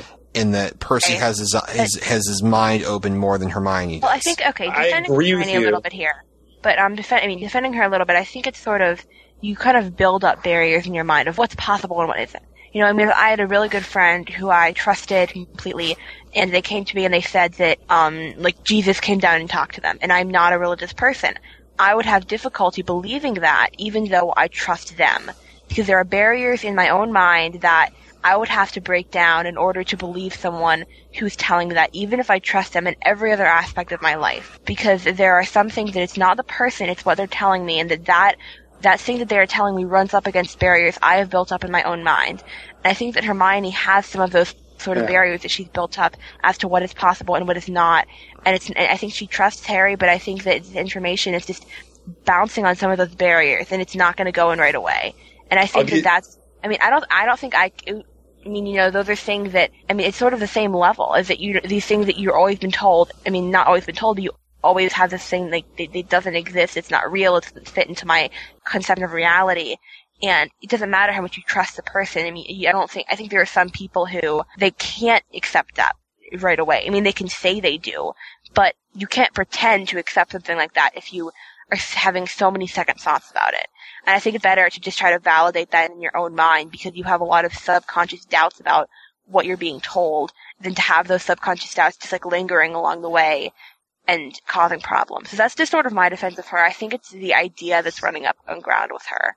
Yeah, I think that she's a very scholarly person, and the idea is what is completely throwing her off, because it's a lot of contrary to like how she thinks of the world. And I see her as a very pragmatic person. So I think that it's just hard for her to accept that, and that's what she's running up against. Yeah, I think Cody pretty much hit the nail on the head there. Like, I'll give, like, Ryan, like, if Danielle came home to you today and, like, sat you down on the couch and went, Ryan, I gotta talk to you about something important, or whatever, dear, honey, I gotta talk to you about something important. I'm from 20 years in the future. and I came back in time. Ryan would believe that without batting an eye. Would you really, Ryan? You know, it wouldn't be the strangest thing that's happened to me Star today, Trek, Malindalia. It's happened many times on Star Trek. But I wouldn't say like, oh, but if you told me like, I'd have to go, wait. Well, it's a little different. No, it's a little different, the example, because we're dealing with Hermione Granger, who at the time Harry is telling her this, has a time turner that she's using to travel back in time. So it's told as impossible. Like a better example, what if Danielle came back and said, Ryan, I gotta tell you something. For the past, 5 years, I've been working as an undercover CIA agent, and and she goes on like that, and like you might go, wait, what? And you'd ask her like, wait, what? Can you explain? What do you mean? What are you talking? And that doesn't mean you. No, I take your point, and it's a good point. But in fairness, though, because I don't want to get too wildly off base here. In fairness, though, in this universe, time travel via time turners is incredibly possible. Hermione herself has done it. The other types of time travel are plausible. They may be unlikely, but they're plausible. So I think your example about the CIA agent is plausible. So it's better than the time travel one in my case. The difference I just want to say, and just to go back to the original point on this, everything in the story is about degrees. Degrees of loyalty, degrees of trust. When you look at Harry himself, when you look at, Harry in his public image, there are characters in the story who trust him without cause. They have faith in him. I mean, faith is believing in something you can't prove. They can't prove that. Is faith even good in this context? I mean, is it good to necessarily believe in something just because you have this sort of blind faith? I mean, it could be. I mean, there's characters who have faith in Harry. They have faith in Harry. Tonks and the others, they just believe without being shown the pensive, because the pensive is perfect proof. There's characters who have faith in him before they see it. And granted, in many cases, like with Sirius and Remus, he shows them first, but with other characters, he doesn't. So there's characters who have faith in him. There's characters who want to have it proven to them. And there's characters who just, I think the Weasleys are probably the case of this. They don't even think of it. They know what they know, and no one's telling them differently. And when it's literally shoved down their throats, or they have a change of heart, then they acknowledge it. But I think those are the three stages. And I'm not saying that Hermione's out of line. I'm not saying that she's evil. I'm not saying that, you know what? If Danielle told me she was a CIA agent and it made sense to me, like I could see, well, there was that time when, you made us fly to Mexico. I'll tell you the sense first, though. I think what I'm taking with it's a tone that it's like it's a continuum where you have like -5 where it's the Weasleys where they completely don't want to accept it, and -2 where it's Hermione and she's not really accepting it, and then where it's perfect where they have faith in him. And I think it's sort of, I don't think it's necessarily negative that with Hermione is. I think that what I'm taking issue with is kind of like just the way it's sort of like Hermione isn't somehow is good. I know this is a horrible adjective to use. Isn't as faithful, isn't as loyal, isn't as strong as Luna or Neville, because she doesn't accept it just on face. And I think it's just personality, honestly. I think that Luna and Neville are people who are like, okay, I trust you, whatever you want. I mean, like, that's just who they are. And I think that I'm coming from a person who's I question a lot of things. I don't generally take a lot of things on faith, whether that's good or bad. And I think that it's not a negative aspect. I think it's qualitative. It's not like they're on a continuum. I think it's just different personalities and different ways of looking at life. And I think the important thing to do, though, is just to not to make judgments on it, but just acknowledge the differences. So to acknowledge the differences, look at the character of Percy. Percy in this one is told that Harry is an evil bastard. And he's like, well, if he touched my sister, then I'm very angry at him. But if you stop to think about it, he did save me from that curse. I wonder if it's possible he's good. And even just on his own, he comes up with that. Whereas Hermione, by contrast, even though she could sit there and be like, you know what, that does kind of make sense. You have always seemed, older for your year. Instead of sitting there making a list and deciding for herself whether it was plausible or whether she believed it, she directly states, I won't believe it until you show me proof. So I just think it's important to show the difference between the two characters. You can make whatever, rationalizations you want or say it's personality, but I think it's important to note that there is a full spectrum of characters in this, from those who blindly believe to those who blindly believe based on evidence to those who require evidence to those who make their own decisions based on the evidence. There are characters that have blind faith in Harry, and there are characters who have blind loyalty in Harry. Harry wasn't going to show anyone this until they chose. So Hermione had seemed to choose Harry before that, but then when this came out, she wanted that proof too, that the same thing that they're not willing to give the Weasleys. See, I think there's a difference between faith and love and loyalty. I think you mentioned it too. The Weasleys don't have faith in Harry, and maybe Hermione's not willing to take something Harry says on faith, but Hermione has trust in Harry and she has love in Harry. I think she has that in that scene. And I would argue, you could make an argument that she has more trust and more love in Harry than, for instance, Luna does. I think that it's almost like, because I think she knows that she can be a much stronger ally to Harry if she believes this completely. I don't want to bring up this example to elaborate too much, but it's just sort of, it's kind of like in a religious context. You can say that you believe something, but there's sort of a switch that has to click for you to actually believe something. You know what I mean? You can't force yourself to believe something if you don't have the qualifications that your mentality requires to. But I don't think she's thinking that far ahead. You're confusing her belief in the story with her trust and love for Harry, is I think the problem. Like, those two don't necessarily have to correlate. What I'd say, though, is I'd say that Hermione probably wants to believe in Harry, but she won't until she has the proof. I don't think the Weasleys want to believe in Harry, but if they were shown proof, they would, grudgingly change their minds. And I think that's the difference between the two. And I think that's why I think Harry would have shown, he brought Hermione there to show her, so he was going to show her one way or another. Whereas with the Weasleys, they have made up their minds on him. They, no debate. And I think when people already shut down and make up their minds, I think Harry's response to that is, why bother with them? Mm-hmm.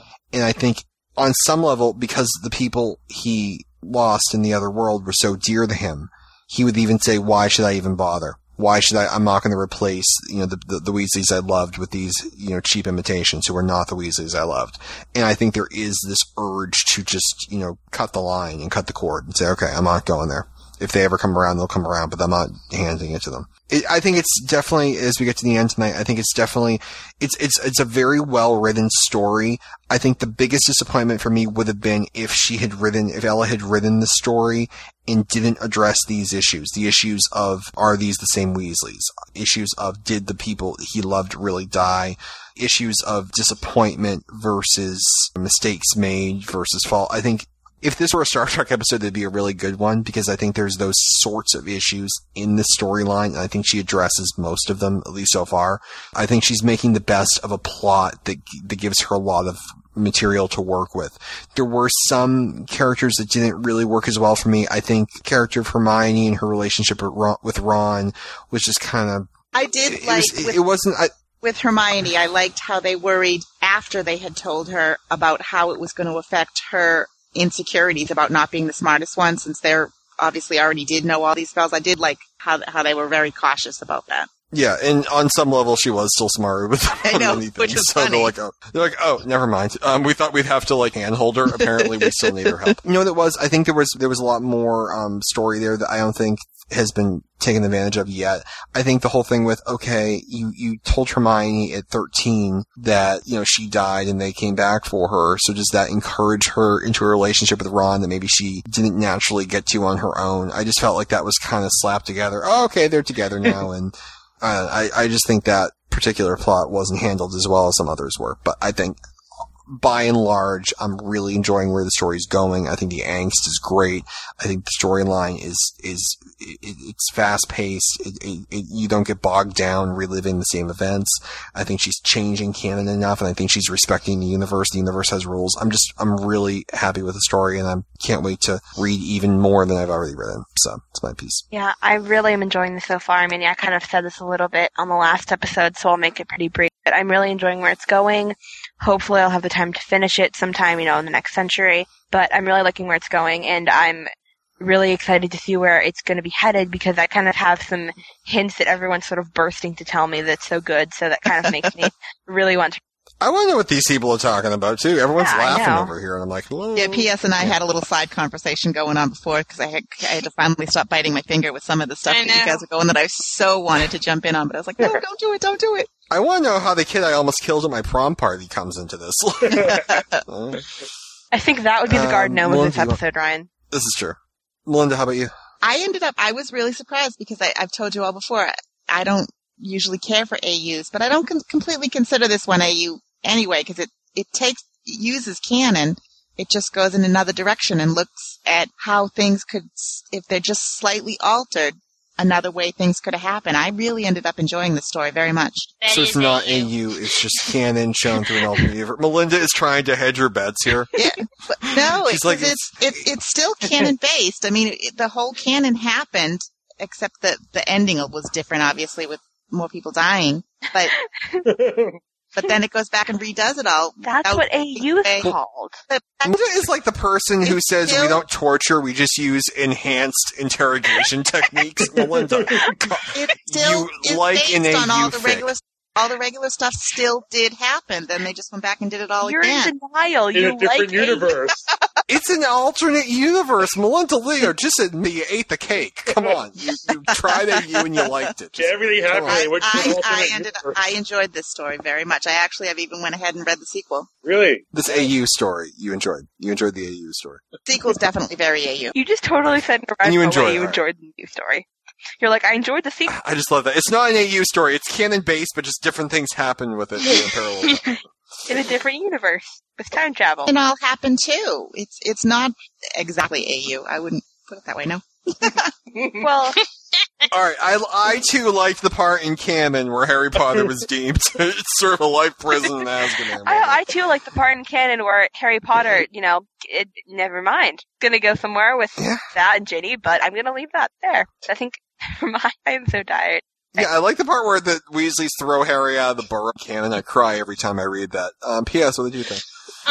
I think that this fic is really great. It's real. I'm like Melinda. It's so hard for me not to spoil. I read this whole thing probably from like somewhere at the beginning of year 2 in one sitting, and I never read fics in one sitting. Like, I think this might be the only one. It's really long. Like, did you take a bathroom break? I feel bad. I pulled an all-nighter, and it was the night before I had my wisdom teeth out. Well done, Ella. Mike, how about you? I also really, really liked it. It's, I'm only on chapter 26, but it's up there on it's already in my top 20, and I have a feeling it'll probably finish in my top 10. This is top 5 easy. Top 5 easy. Okay, I just like reading experience. Well, I have a feeling when I finish, it's going to be in the top 10 for sure somewhere. It's much better than the one I read with Harry discovering the power of love. Is that the one where you went on a whole monologue about that I just cut from the podcast? That would be canon. Can I tell you, in the one with the power of love, fun fact, Voldemort was actually an alien that inhabited the body of Tom Riddle. When Voldemort was expunged... Was it like Venom from Spider-Man? Like the, Tom Riddle wasn't actually that bad. See, here I thought you were actually referencing canon, since Power of Love kind of played their role in canon.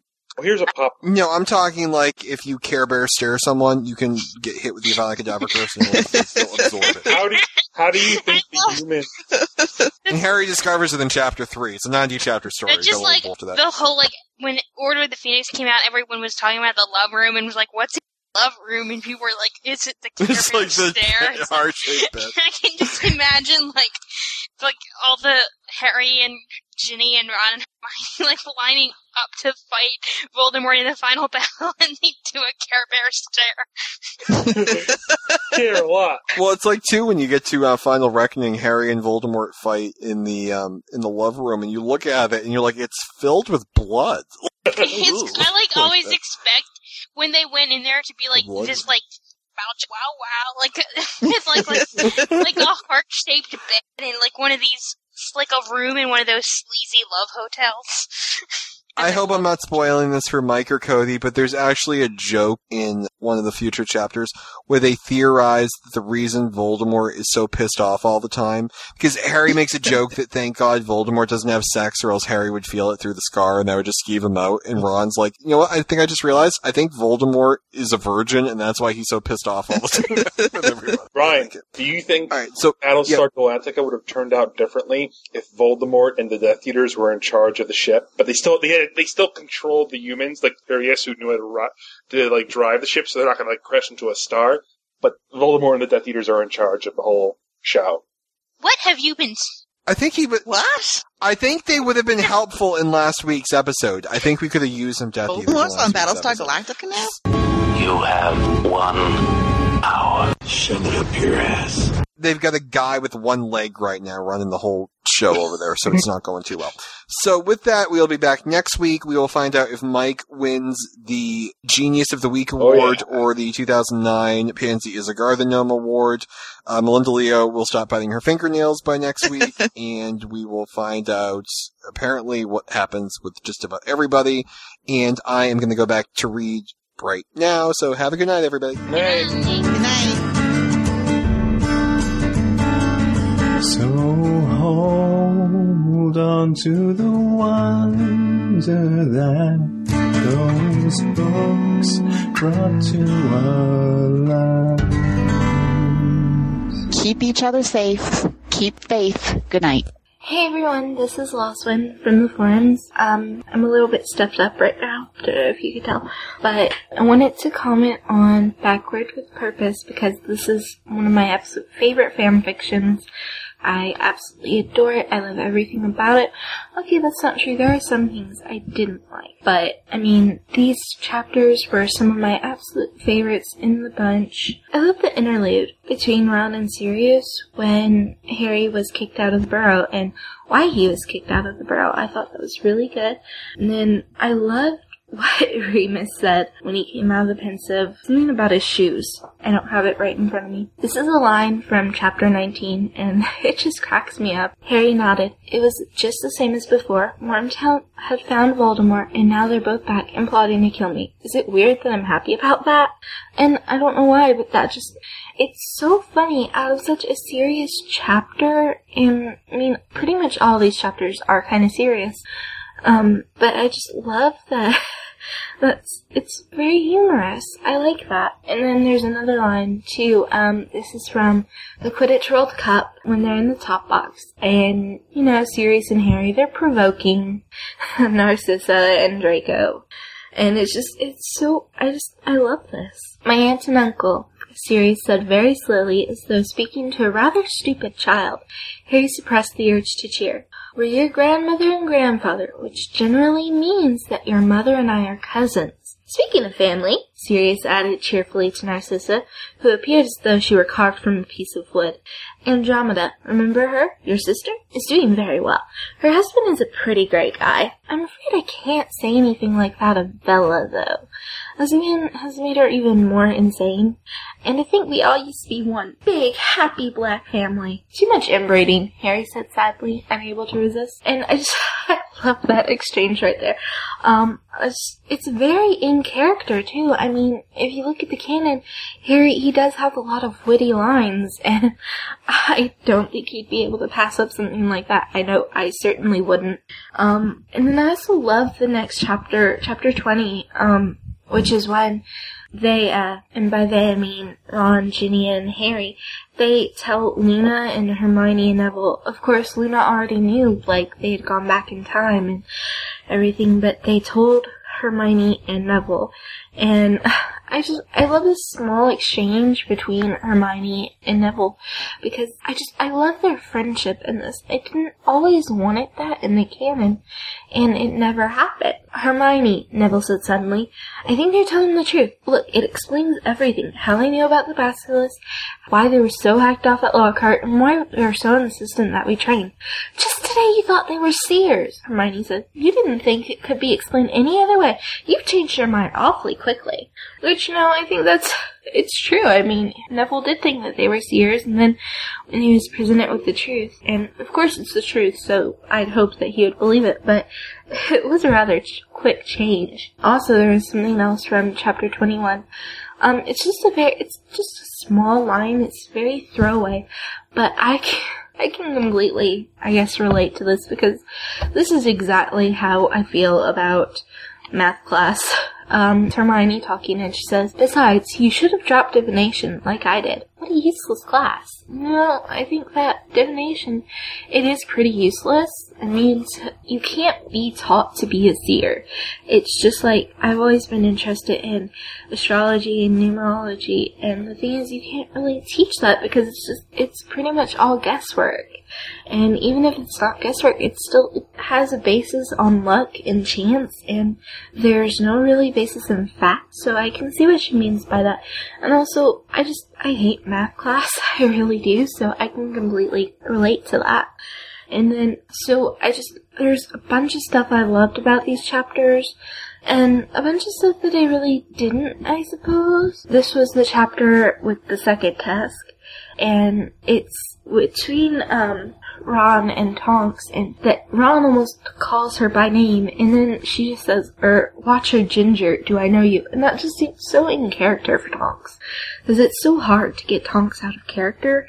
But it made me just burst into laughter. Of course, the next couple of chapters, I liked the 23, and how it sort of deviated from canon in that Cedric didn't die, obviously, and Harry put Cedric under the Imperius Curse, which is really, that's unforgivable for a reason. So for him to do that, and to not obliviate Cedric, obviously it was for his own good, but he's in big trouble now, and I love these chapters.